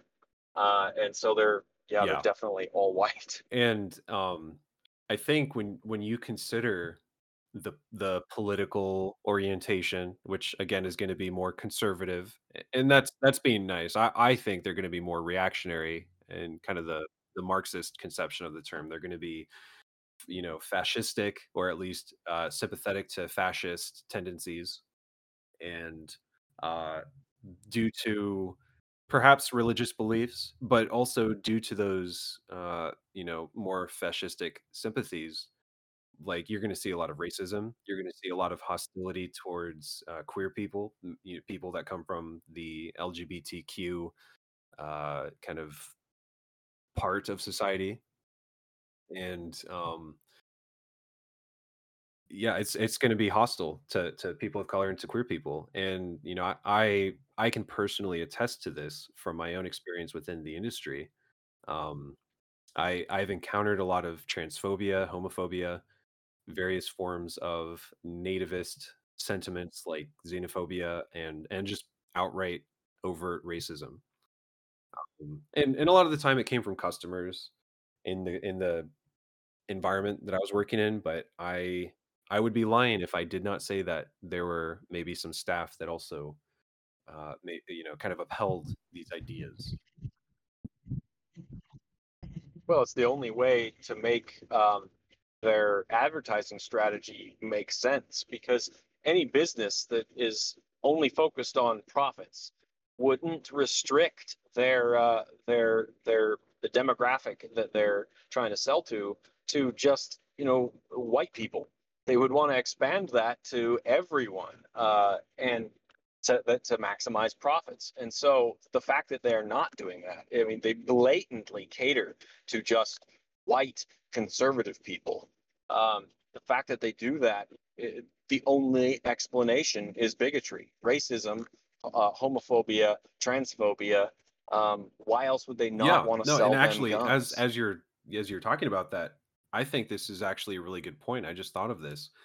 Um, usually the conception of capitalism and actors within a rational economic uh organization of, I don't know the economic terminology, but like the kind of classic the classic definition of like liberal capitalism is that Yeah. individuals are rational actors that will act in in their best interest.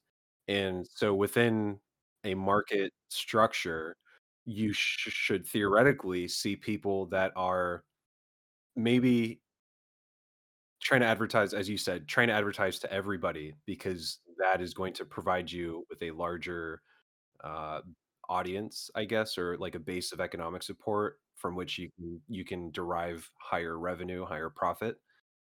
And so what's really telling about this idea of capitalism being some sort of rational phenomenon is that when you throw in racism and xenophobia and bigotry and whatever else, and you push away those potential markets for revenue extraction or whatever, I think it goes to show that this is still occurring under capitalism, but they're not undertaking the rational. position of giving it to everyone. They are engaging in bigotry and all those other forms of hatred, which means that they are okay with losing out on their maximum potential profit in order to cater to a specific group. So, like, if anything, that is telling that maybe capitalism isn't about rational action. Maybe there's something else that upholds that. I'm not Right. articulating that very well, but am I hopefully illustrating the point? Oh, I think you're articulating it perfectly. The goal of capitalism, despite what anyone thinks, is not actually profits. It's about power. Um, the only reason that profits are emphasized so much is because the easiest way to gain power is by having a lot of money, and so that's the avenue that capitalism prioritizes. But because power is the true goal, uh, they are willing to sacrifice profits in some cases in order to maintain their power. And so the gun industry is dominated by white people. So it only makes sense that they would want to maintain that power, which would mean not advertising to Yeah, non-white people. it's interesting how I think that, this guns as a symbol, arguably of like the ultimate expression of capitalism, because guns can, or I guess the United States cannot exist without imagery of firearms being appended to it. Like, that's just the United States always exists with guns. Guns always exist in relation to the United States. That's how the rest of the world perceives us. That's how we perceive ourselves. And so it's just Well, it's on the yeah, seal of the United States it- in a symbolic sense. The eagle is clutching arrows, which I mean they're a weapon of war. And what is the modern yeah, weapon of war? exactly. And Firearms. so um yeah, it's just really telling for the symbol of global capitalism, the United States, and the symbol of the tools of violence that uphold capitalism being guns. Guns and the United States are sometimes one and the same. And the fact that the symbol of Yeah. capitalism cannot cast itself in uh, the supposed classical definition of what capitalism should be, as conceived of by like Adam Smith or whoever. I don't know. Um, there's just Yeah, something. Adam Smith. There's just something that is really interesting about that dynamic, and I think there's perhaps a degree of irony that we can't even claim to actually demonstrate the supposed principles that we try to uphold as a national settler colonial project that undertakes in global imperialism to create capitalist projects around the globe. Yeah. It I'm a pretty big Star Trek fan, and the Quark, the character from Deep Space Nine, he's a blatant capitalist. And the really interesting thing is, it's a character that represents both the negative sides of capitalism most of the time, but then sometimes they use the character to represent the ideal capitalism. And one of those times was there was an episode, I don't remember the exact lines, but basically the character says that he doesn't sell weapons because there's no profit in violence, because you're killing half of your potential customers. And it's that always stands out to me because that's the kind of capitalism that the propaganda sells us, like you just described. That's what they say capitalism is. That it's a peaceful ideology, because why would you want to kill your customers? But in reality, it's not. It's violent because it's really about power. And and yeah, it's just No, a that's random totally thought I related. had. Sorry. I think your assessment that it's truly about power is spot on. And it's not really something that I've thought about myself too much. Um Although it makes complete sense in retrospect, because what is capitalism then other than the subjugation of people and the oppression of people in order to maximize um the profit that can be extracted out of their labor value, if I'm using my terminology correctly. Hopefully, I'm close, but um, yeah, I mean that's I would agree. Capitalism is ultimately about maintaining power over some sort of subjugated group or oppressed group to extract and maximize profits and to extract and maximize rent.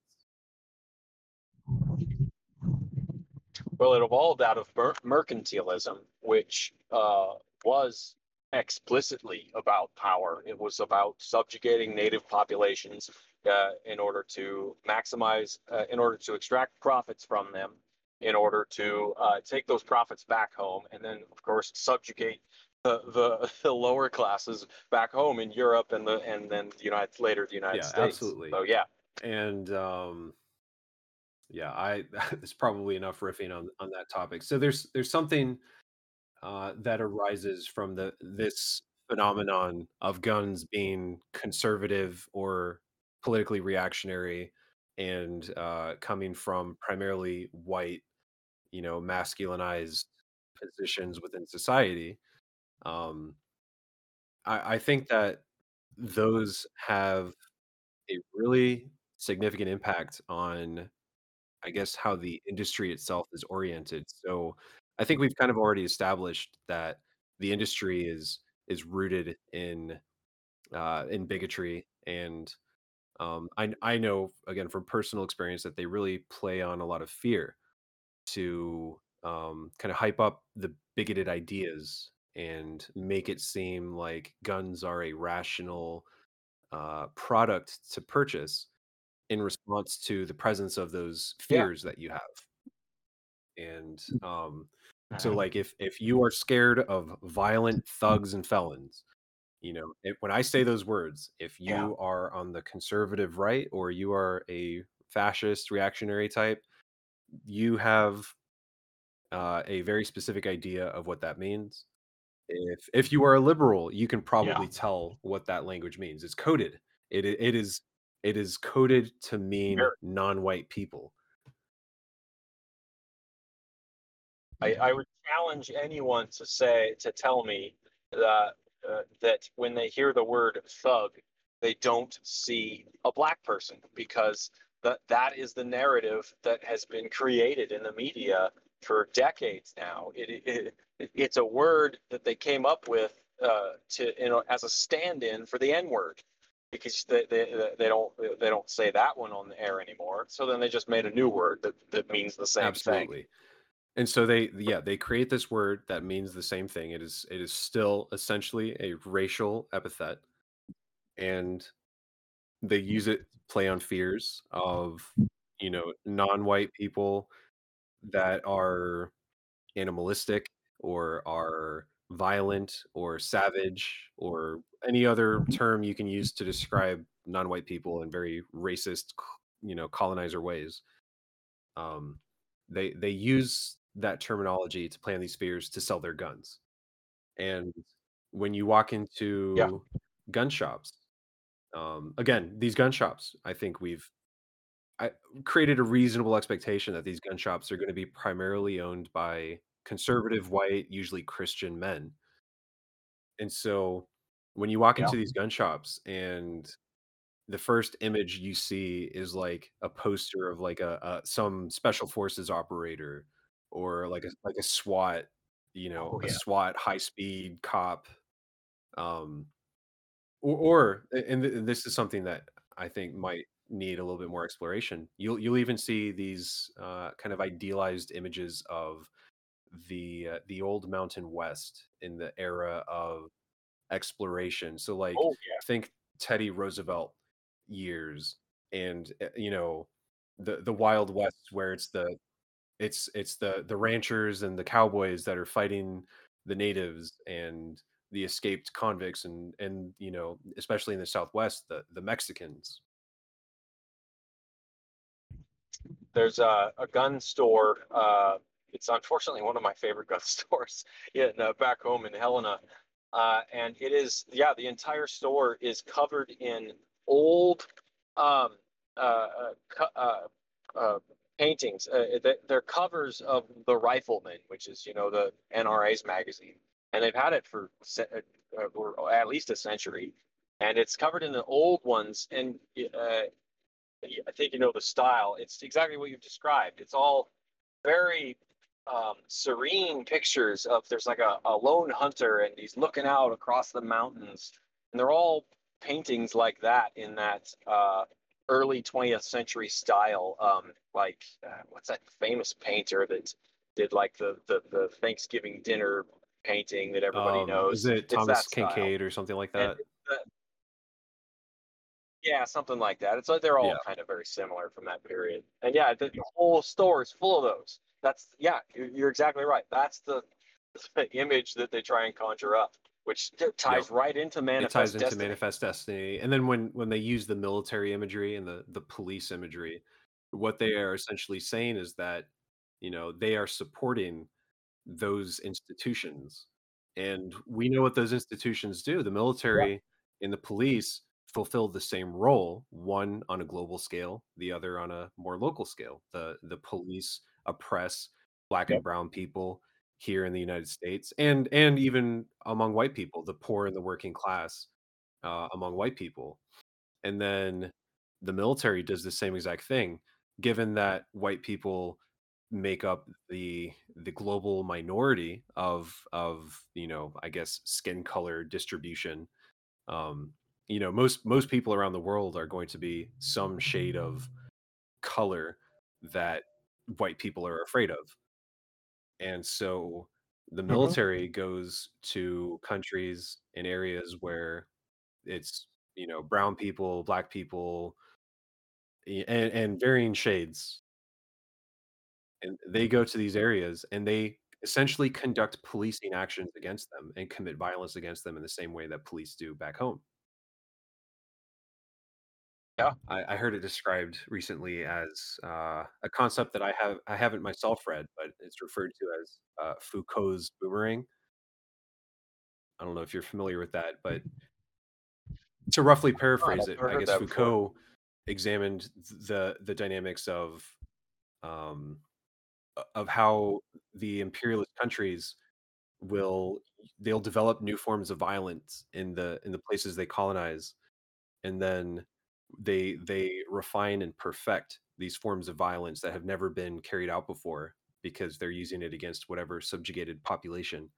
And then they turn around, and the boomerang part of this, Foucault's boomerang, is that they bring it home and they use it at home against their own populations. And so what you see is Yeah. the rise of US militarism abroad has translated to, or has, it has come back around in boomerang form to the United States, where now we have hyper militarized police forces that are, in some cases they're walking around with more hardware than a lot of us had when we were deployed in combat zones. Yeah. So definitely more than I Yeah. ever had. But I mean, I was Yeah, a combat and infantry, so I but yeah. was in an infantry unit in a combat zone, and granted, we weren't doing a necessarily a combat mission, at least not the majority of our task force that was out there. But I have spoken to people who were in the thick of it in Iraq and Afghanistan back during, the invasion of Iraq. I know people that had less shit during the what somebody referred to me as the Wild West years of Iraq in 2004 and 2005. Then these Oh fucking yeah. cops Yeah. show up in, in Ferguson and, Baltimore and Minneapolis, and they're wearing just way more shit, and they have, you know like, I know people that they had to weld on their own steel plate armor to their Humvees in the invasion in Iraq, and then these cops Hmm. are showing up with Yeah. their up armored MRAPs and Bearcats and whatever else, already, you know, already ready to fight some sort of, like, terrorist threat that has, EFPs or, um, IEDs or Yeah. something. It's completely unreal how much shit they bring to these riot control actions that they participate in.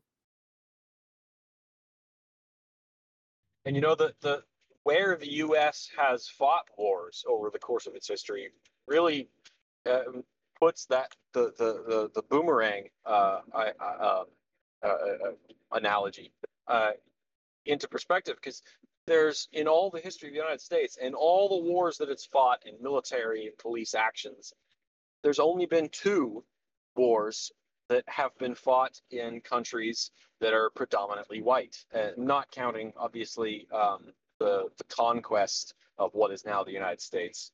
But those two wars are World War One Right. and World War Two. That's it. And the United States entered those wars reluctantly.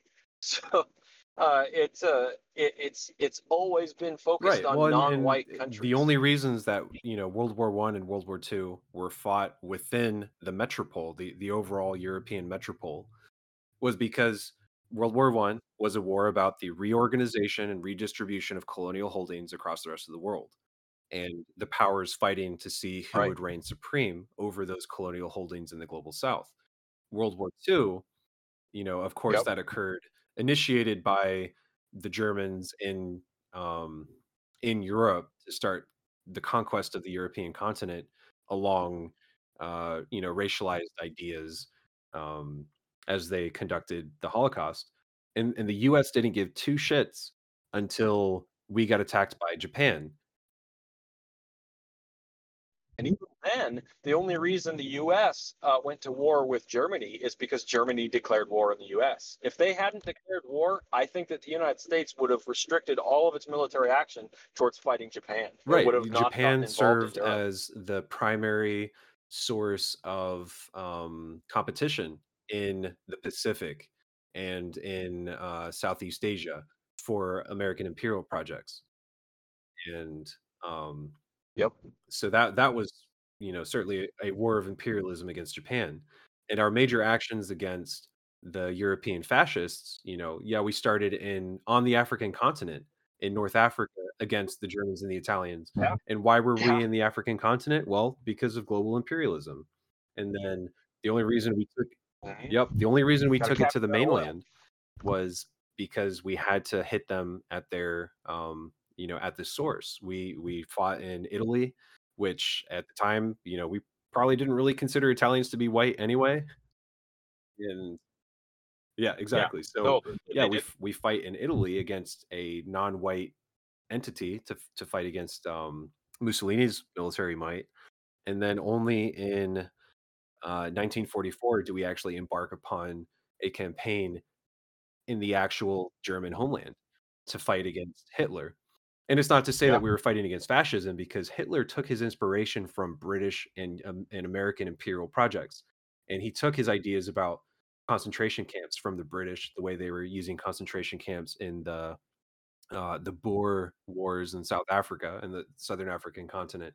And then I think they're called the reconcentrados or something of the sort in the Philippines and in Cuba. That's what the Americans were using against dissidents and insurgents, especially in the Philippines. And so, Yeah. um, yeah, uh, Hitler's German project of genocidal, you know, whatever genocidal fervor was rooted in American ideas about racism. They took inspiration from Jim Crow laws and Did they yes. copied them almost So then, verbatim?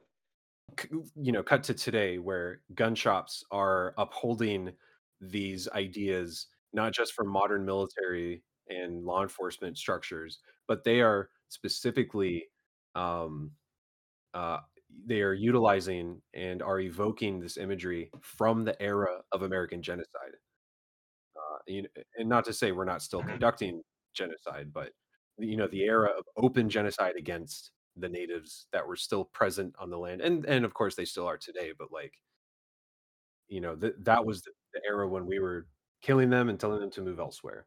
And gun shops are Yeah. utilizing imagery from all of these institutions and all of these processes to sell their guns because again, guns are a white conservative and really reactionary phenomenon, and guns uphold capitalism through white supremacy. And capitalism and white supremacy were founded on indigenous genocide and the enslavement, the theft and enslavement of people from their fucking homeland on the African continent.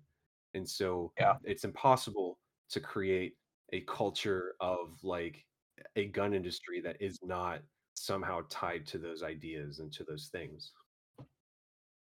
Yeah. It is really really hard to break away from those. It's very stark. It's when you really look at it like this, it's hard to deny it. It's really Yeah, it's yeah. pretty tough.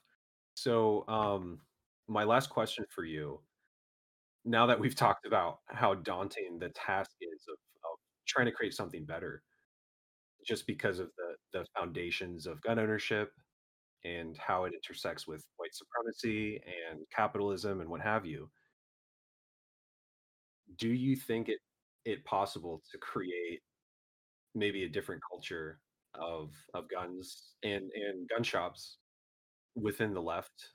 And what would something better look like? How could we move past all of these issues and build something better, whether it's a co-op or even if it's a more, traditionally organized like business? What could better look like compared with all of these demographics and all of these trends we've talked about, all of the trajectories that have been set through racism and capitalism and oppression? Is there a way? What do you think? Very much so. I actually think that firearms is the avenue that the left can use in order to expand ourselves and to bring in more people and raise class consciousness.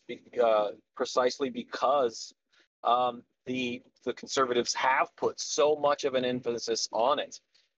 It's their primary strength right now, but that also means that it is their weakness because they've become such a single issue demographic. I already know just from my own personal experience that I have been able to bring conservatives in and to actually get them to seriously listen to what I have to say, both about capitalism and racism in the United States, simply by pointing out that I agree with them about gun control.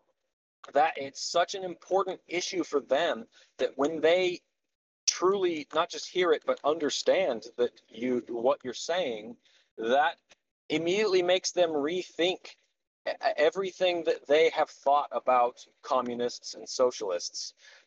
So I don't just think it's possible. I think it's imperative that we emphasize this point and that we try to recruit conservatives along this line because they really are, for a lot of them, single issue voters. My dad is a good example of that.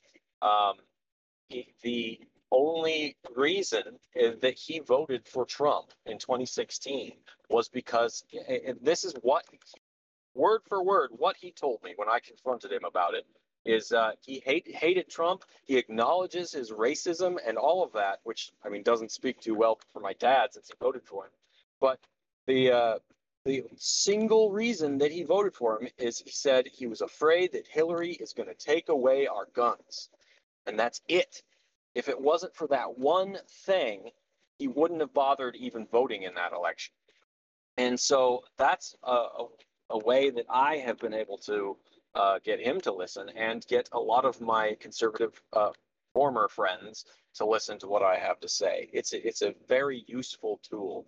It's a it's very much a double-edged sword. The conservatives use it to rally their base and and uh, and and exert control and white supremacy. But that also means because it's such an important tool, it's a linchpin. And when we take that linchpin away from them, their entire system will crumble.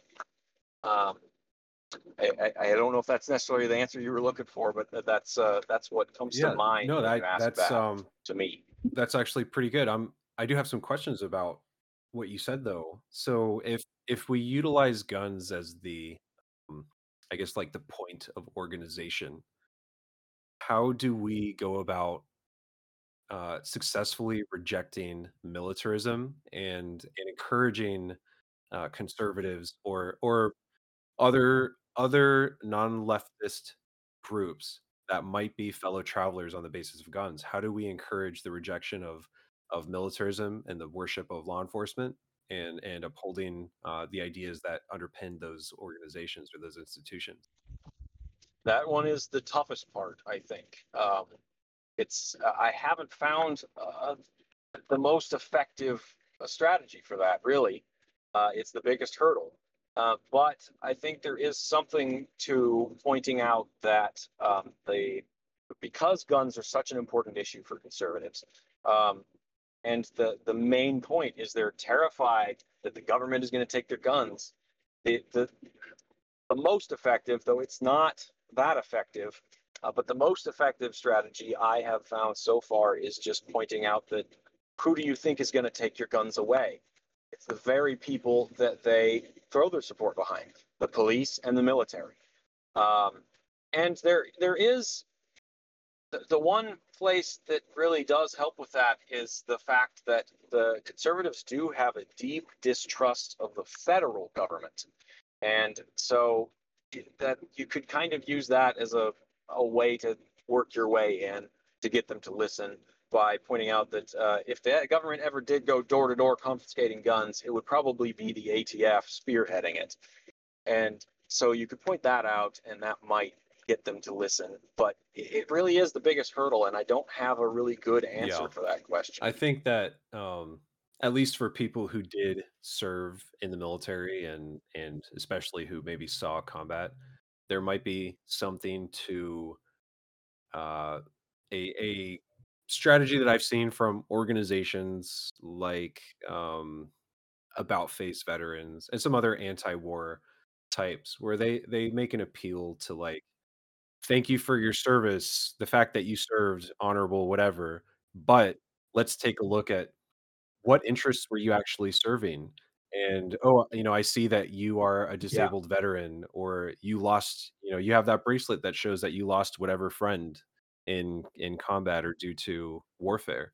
And it's about, trying to establish solidarity and the fact that like, who were you serving and getting them to acknowledge that they were Yeah. serving the rich, they were serving the capitalist classes, and they were not serving their interests, Mhm. as especially if they are enlisted in the military, regardless of their racial makeup.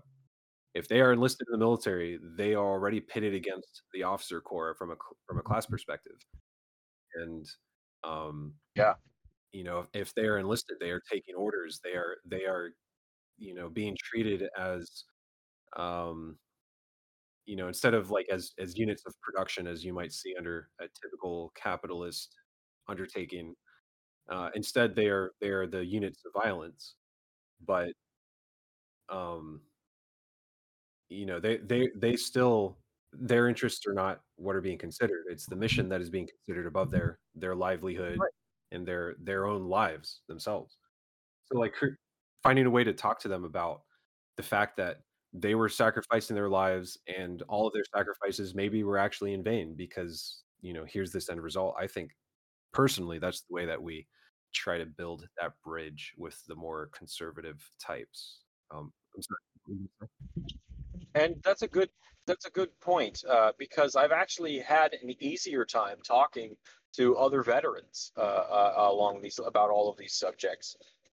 They've at least, and it's all anecdotal, but my experience has been they're the most receptive to it because they're every veteran I have ever met has been completely disillusioned, at the very least by the military itself. And the conflict between enlisted and officer is a good point. At least in my unit, it was because there was a lot of antagonism between the two groups, and I think that there's at least that exists at least to some degree throughout the military, and it's not so much that the enlisted resent being expendable at the in order to achieve the mission. It's the fact that at least in my experience, that's not the case. They're being used as expendable fodder to advance the career of the officers. And I saw that time and time again in my enlistment. I was disgusted with it too. I would see officers that would throw their own men under the bus in order to make themselves look good. They would create problems, and then they would throw themselves in with the quote unquote solution to the problem that they created, and then that's also so that they can get on their OER that check that little box that they're a problem solver. And we saw that a lot, and that was something we talked about a lot when I was in, and it was a huge point of contention. So that's a really good point. That's a really good avenue to take to draw them in and get them to listen. And then once you get veterans on your side, that helps with the civilian population, because they have this they've religified veterans. It's a complicated situation. They've religified the idea of veterans, but the veterans themselves, I don't know. They don't seem to care that much. So I don't know. It's a complex issue. I haven't really thought of it from that avenue much. So I probably don't have a very good answer for I think that. it is something worth giving more exploration. Probably a whole other episode dedicated to that. Yeah. There's a lot to that, and I know I've had some successes in talking to people on that basis, and it's been fairly limited. It's been very difficult to find a good way to articulate how they're not, despite my own personal feelings on this subject, they're not scumbags necessarily as a result of their service. And by the way, as a result of your service, you were part of an exploited group who, you know, you benefited in very many ways from being a veteran, but also here's how you were taken advantage of, and here's how you and your friends suffered and died in vain. And in the furtherance of some rich person's portfolio, increasing the profit or the revenue for a company like KBR, KBR Halliburton, or boosting oil profits and securing oil profits for whoever might benefit from those. But yeah, it is a difficult task, and I know that I myself don't have a good blueprint for how to undertake those conversations just yet. Um, do you think that the left has the ability to create maybe less shitty environments for promoting the ownership of guns and the sale of guns? It has the potential to. There is that's a difficult. I'm having trouble articulating what I'm trying to say. It has the potential to, but there is a tendency to create a very similar toxic culture around firearms that you see on the conservative side. And I don't know how much of that is due to the demographics of leftists, and the kind of things they focus on, or if it's just because the conservative gun culture is the dominant culture, so it just naturally bleeds into leftists trying to create a leftist gun culture. I'm not sure. But I think there is potential. We just have to be very careful and very conscious about it. I agree. I've actually I've been thinking about that dynamic a lot, where the reactionary culture of gun ownership and the white focused, white supremacist culture of gun ownership is so pervasive that the left ends up replicating reactionary ideas about the use of violence and gun ownership, and how gun ownership should, I guess, fall into a larger political program. I certainly. Yeah, Oh, go ahead. the tendency. Sorry, go ahead. Just adding to that, the most reactionary one that I see is, people suggesting lone wolf actions, and that terrifies me, because if all it would take is one leftist to go on some stupid mass shooting, and now you've got the government with an excuse to say, hey, leftists are dangerous and are shooting people in the streets. It would be so detrimental to everything we're trying to build. And that is the most pervasive toxic element that I see intruding into leftist Yeah, gun spaces. it's pretty concerning to me because when you talk about those lone wolf actions, which I certainly do not at all support or condone, I think the idea is that you go and you carry out whatever violence. I don't think it's even strategic. But once you do No. that, like your whoever your targets are, like y- if you're going on a mass shooting, you're not going to be necessarily discretionary in your use of violence. People are just going to die, and you're going to No. kill fellow working class people. Inevitably, you're going to Mhm. kill.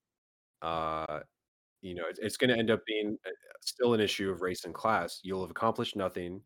You will attract all of the wrong attention, and you will not have furthered your own Yep. agenda. You will only have alienated more people from it.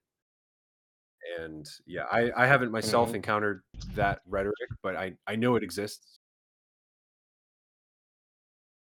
I encounter it a lot, honestly. It's not, uh, and it's not as public. All the times I encounter it, it's in private messages or in private conversation with other leftists, and it's always something around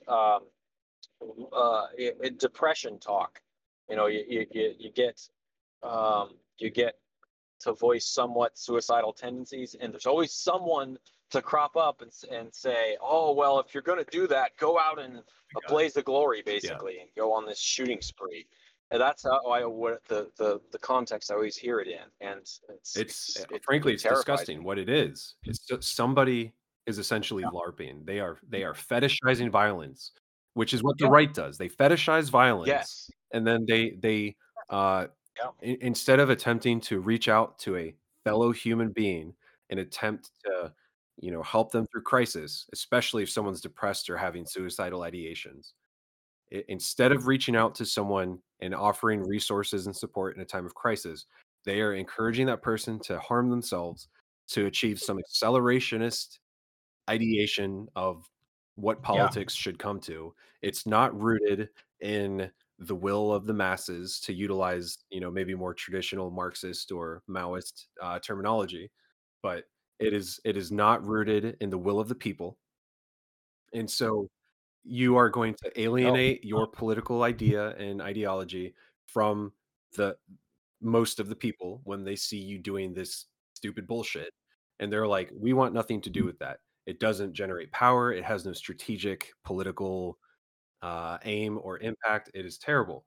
And it is born Yeah. out of reactionary, it is born out of fucking fascist accelerationist ideas about how to create race war. That's what It is. the Adam Waffen does this shit.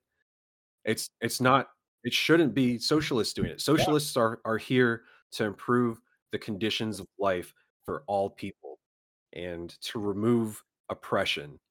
That is the leftist goal. That's, at least that's what it should be. Adam Waffen, the neo-Nazis, the reactionary right, they're the ones who say that violence should be used as a means of subjugating people and instituting racially dominant or ethnically dominant groups that stand over others that are somehow lesser. It also ties into the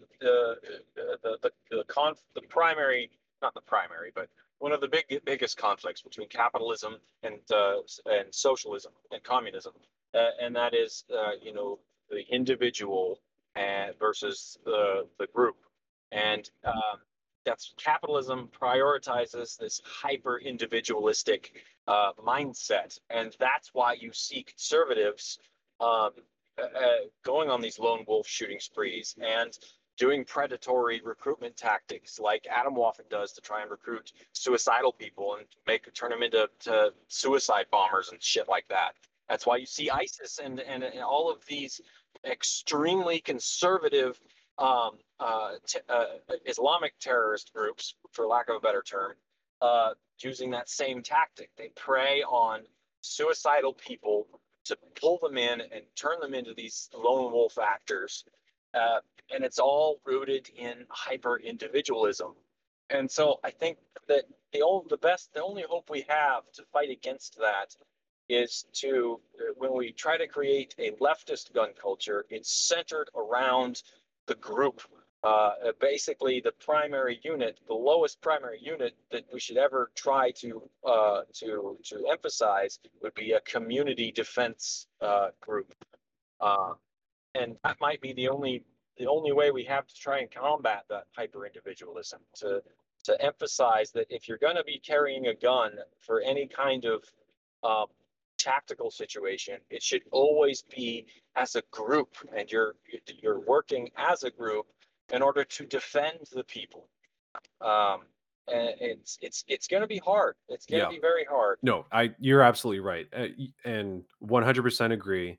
It is about the group. It is about the collective benefit. It is not ever supposed to be about the individual and how that individual might benefit at the detriment of the group or of others. Um, I think, and this is my last thought before we wrap this up. Um, when it comes to creating, I guess, that culture, or creating the ability to like start uh helping facilitate that culture. As a socialist, as a communist, I think that creating a better model for guns, whether it's in a gun shop or a gun manufacturing situation, whatever the context, we need to create a space that empowers oppressed people. It empowers working class people. We have to break the cycle of worker exploitation that is common to, like retail environments or manufacturing environments, in a more traditional, like, bourgeois versus proletariat type situation where you have the workers who are creating the goods and the bourgeois, the owners that are taking all the profit and leaving their workers to suffer and not receive any of that value that they create. Um, and so, yeah, we have to do that, and we also have to um break the existing idea of what like a gun store could be and should be. And again, Yeah, that's the what it could be and what it should be. Currently, we think of it in terms of reactionary white supremacist and kind of masculine domination of the world of guns.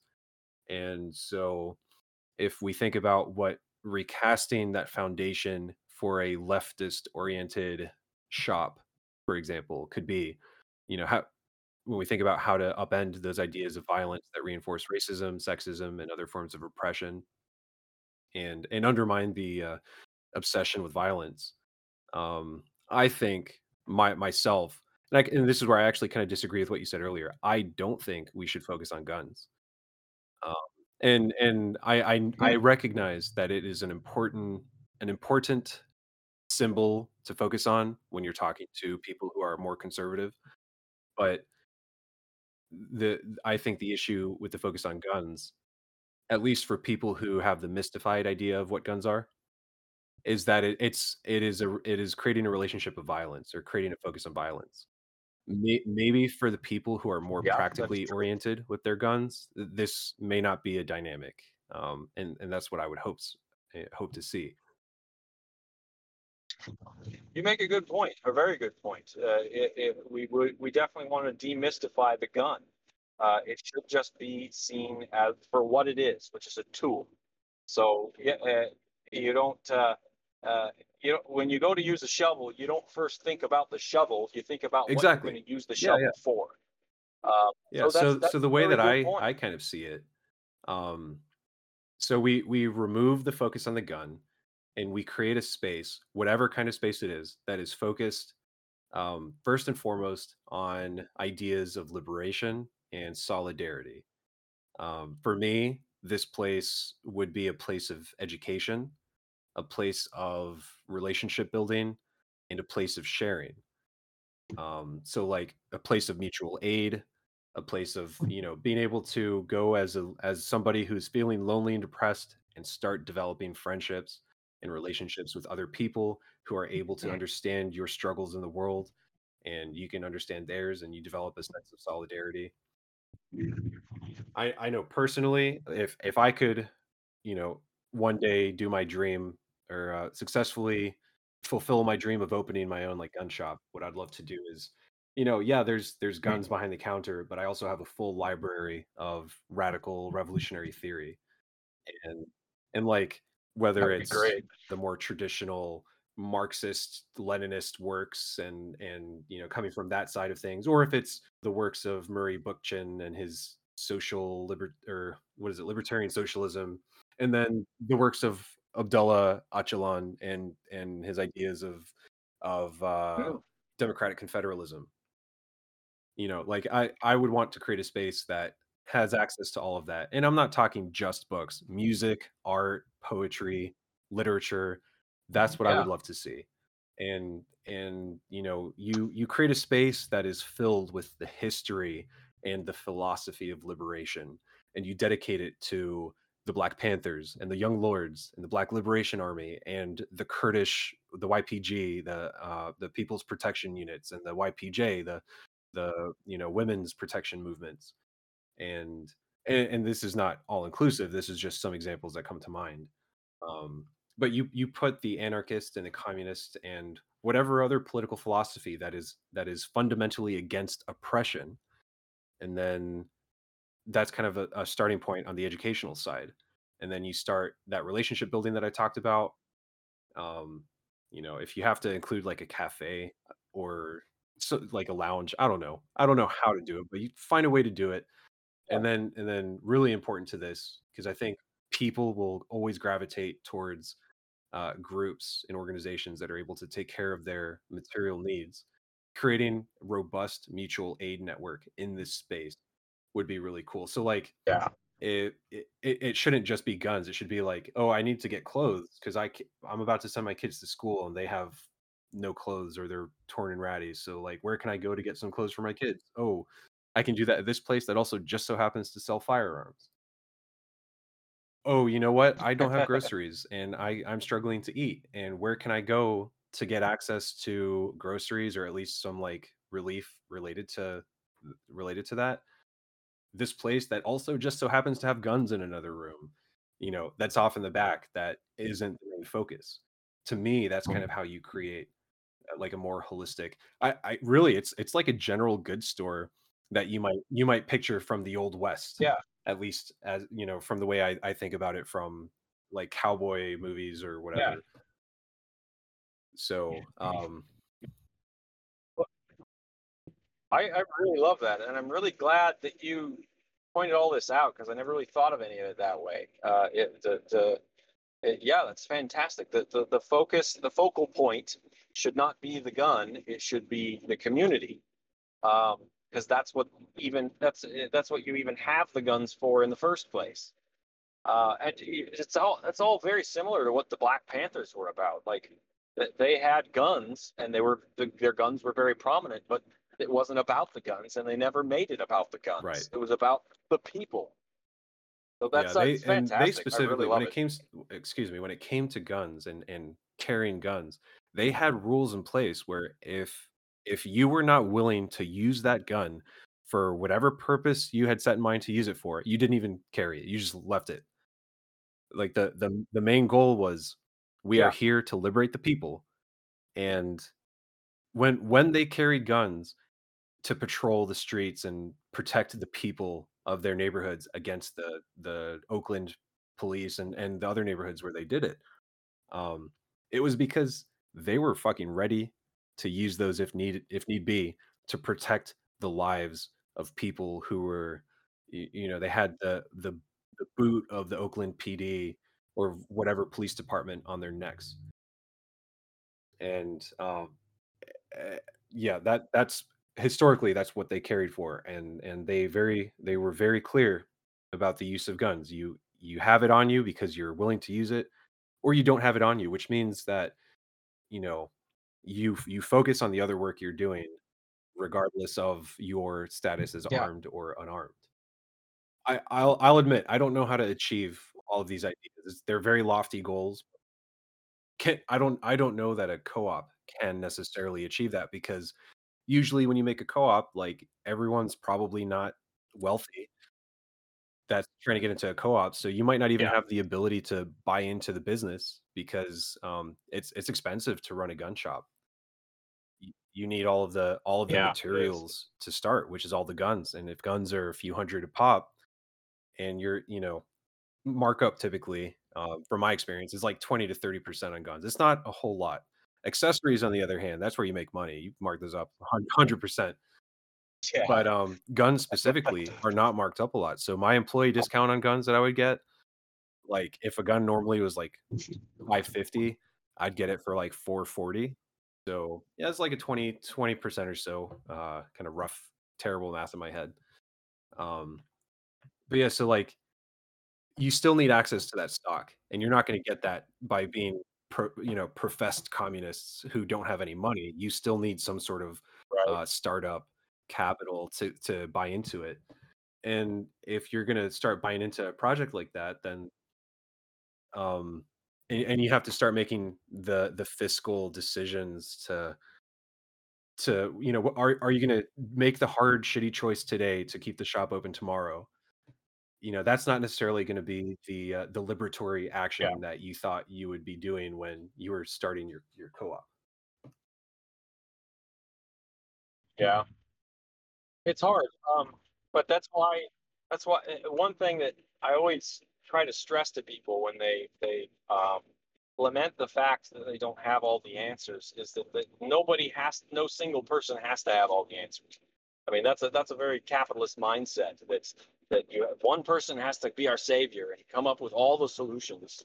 And like we're communists, we don't have to do that. We don't work that Right. way. We pool our resources, and that goes also for finding solutions to Yeah. problems. I would love and part of why I started this project and the reason I ask these types of questions, going beyond the technical aspects of guns, which I know a lot of people really like and they focus on, but I'm curious about the philosophy behind these things and how do we approach these things. And Yeah, so what I'm hoping with this project is maybe people listen and they're like, "Hey, I have some good ideas." And hopefully somewhere down the line someone somewhere with a group of people of like-minded individuals are able to achieve this thing that we're pondering and don't necessarily have a solution for because they got together and they put their yeah, resources together and they brainstormed it and they made it a larger project of a group of people with liberation liberatory goals in mind. So yeah. yeah, Adam, what is your social media? Where can people find you? I know you're on TikTok and Instagram. What are those locations? Where else can people find you? Yeah, I've kind of been moving away from Facebook, but I mean I might come back. Who knows? I haven't deleted any accounts. Um, the two primary ones that I use right now are TikTok and Twitter. I my my main Twitter account is suspended right now. And it's a long story. It's stupid. I do have a backup one. It's at Red Montana, all one word, _org. I was trying to build an organization back home for a while, and it didn't work out. But I still use the Twitter account from it. And my main one is just my name. Both of them are called Pico Scum right now. And on TikTok, my handle is I think the Laughing Communist. I think. Um, yeah, I mostly use TikTok right now. I do have a YouTube channel, which I've really been neglecting, and I really should get back to doing it.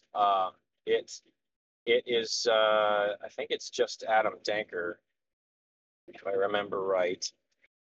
But yeah, my Oh social media is yes. a mess.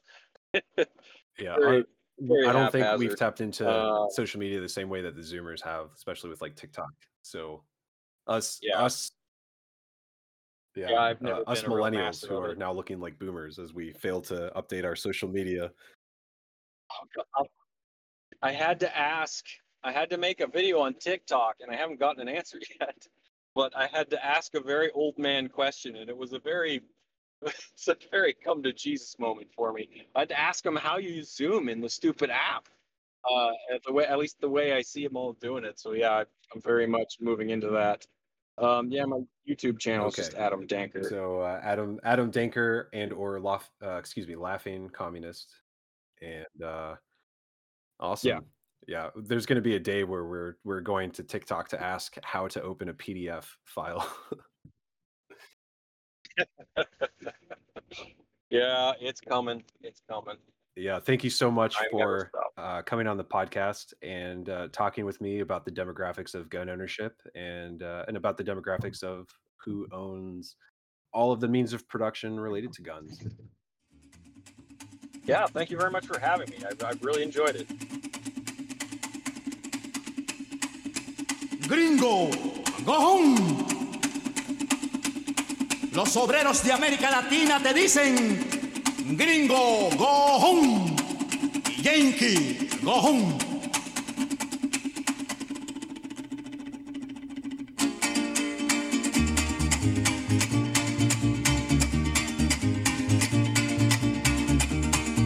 Levante en tus manos la bandera de la revolución, América Latina obrera, y grita con fuerza, Yankee go home, Yankee go home.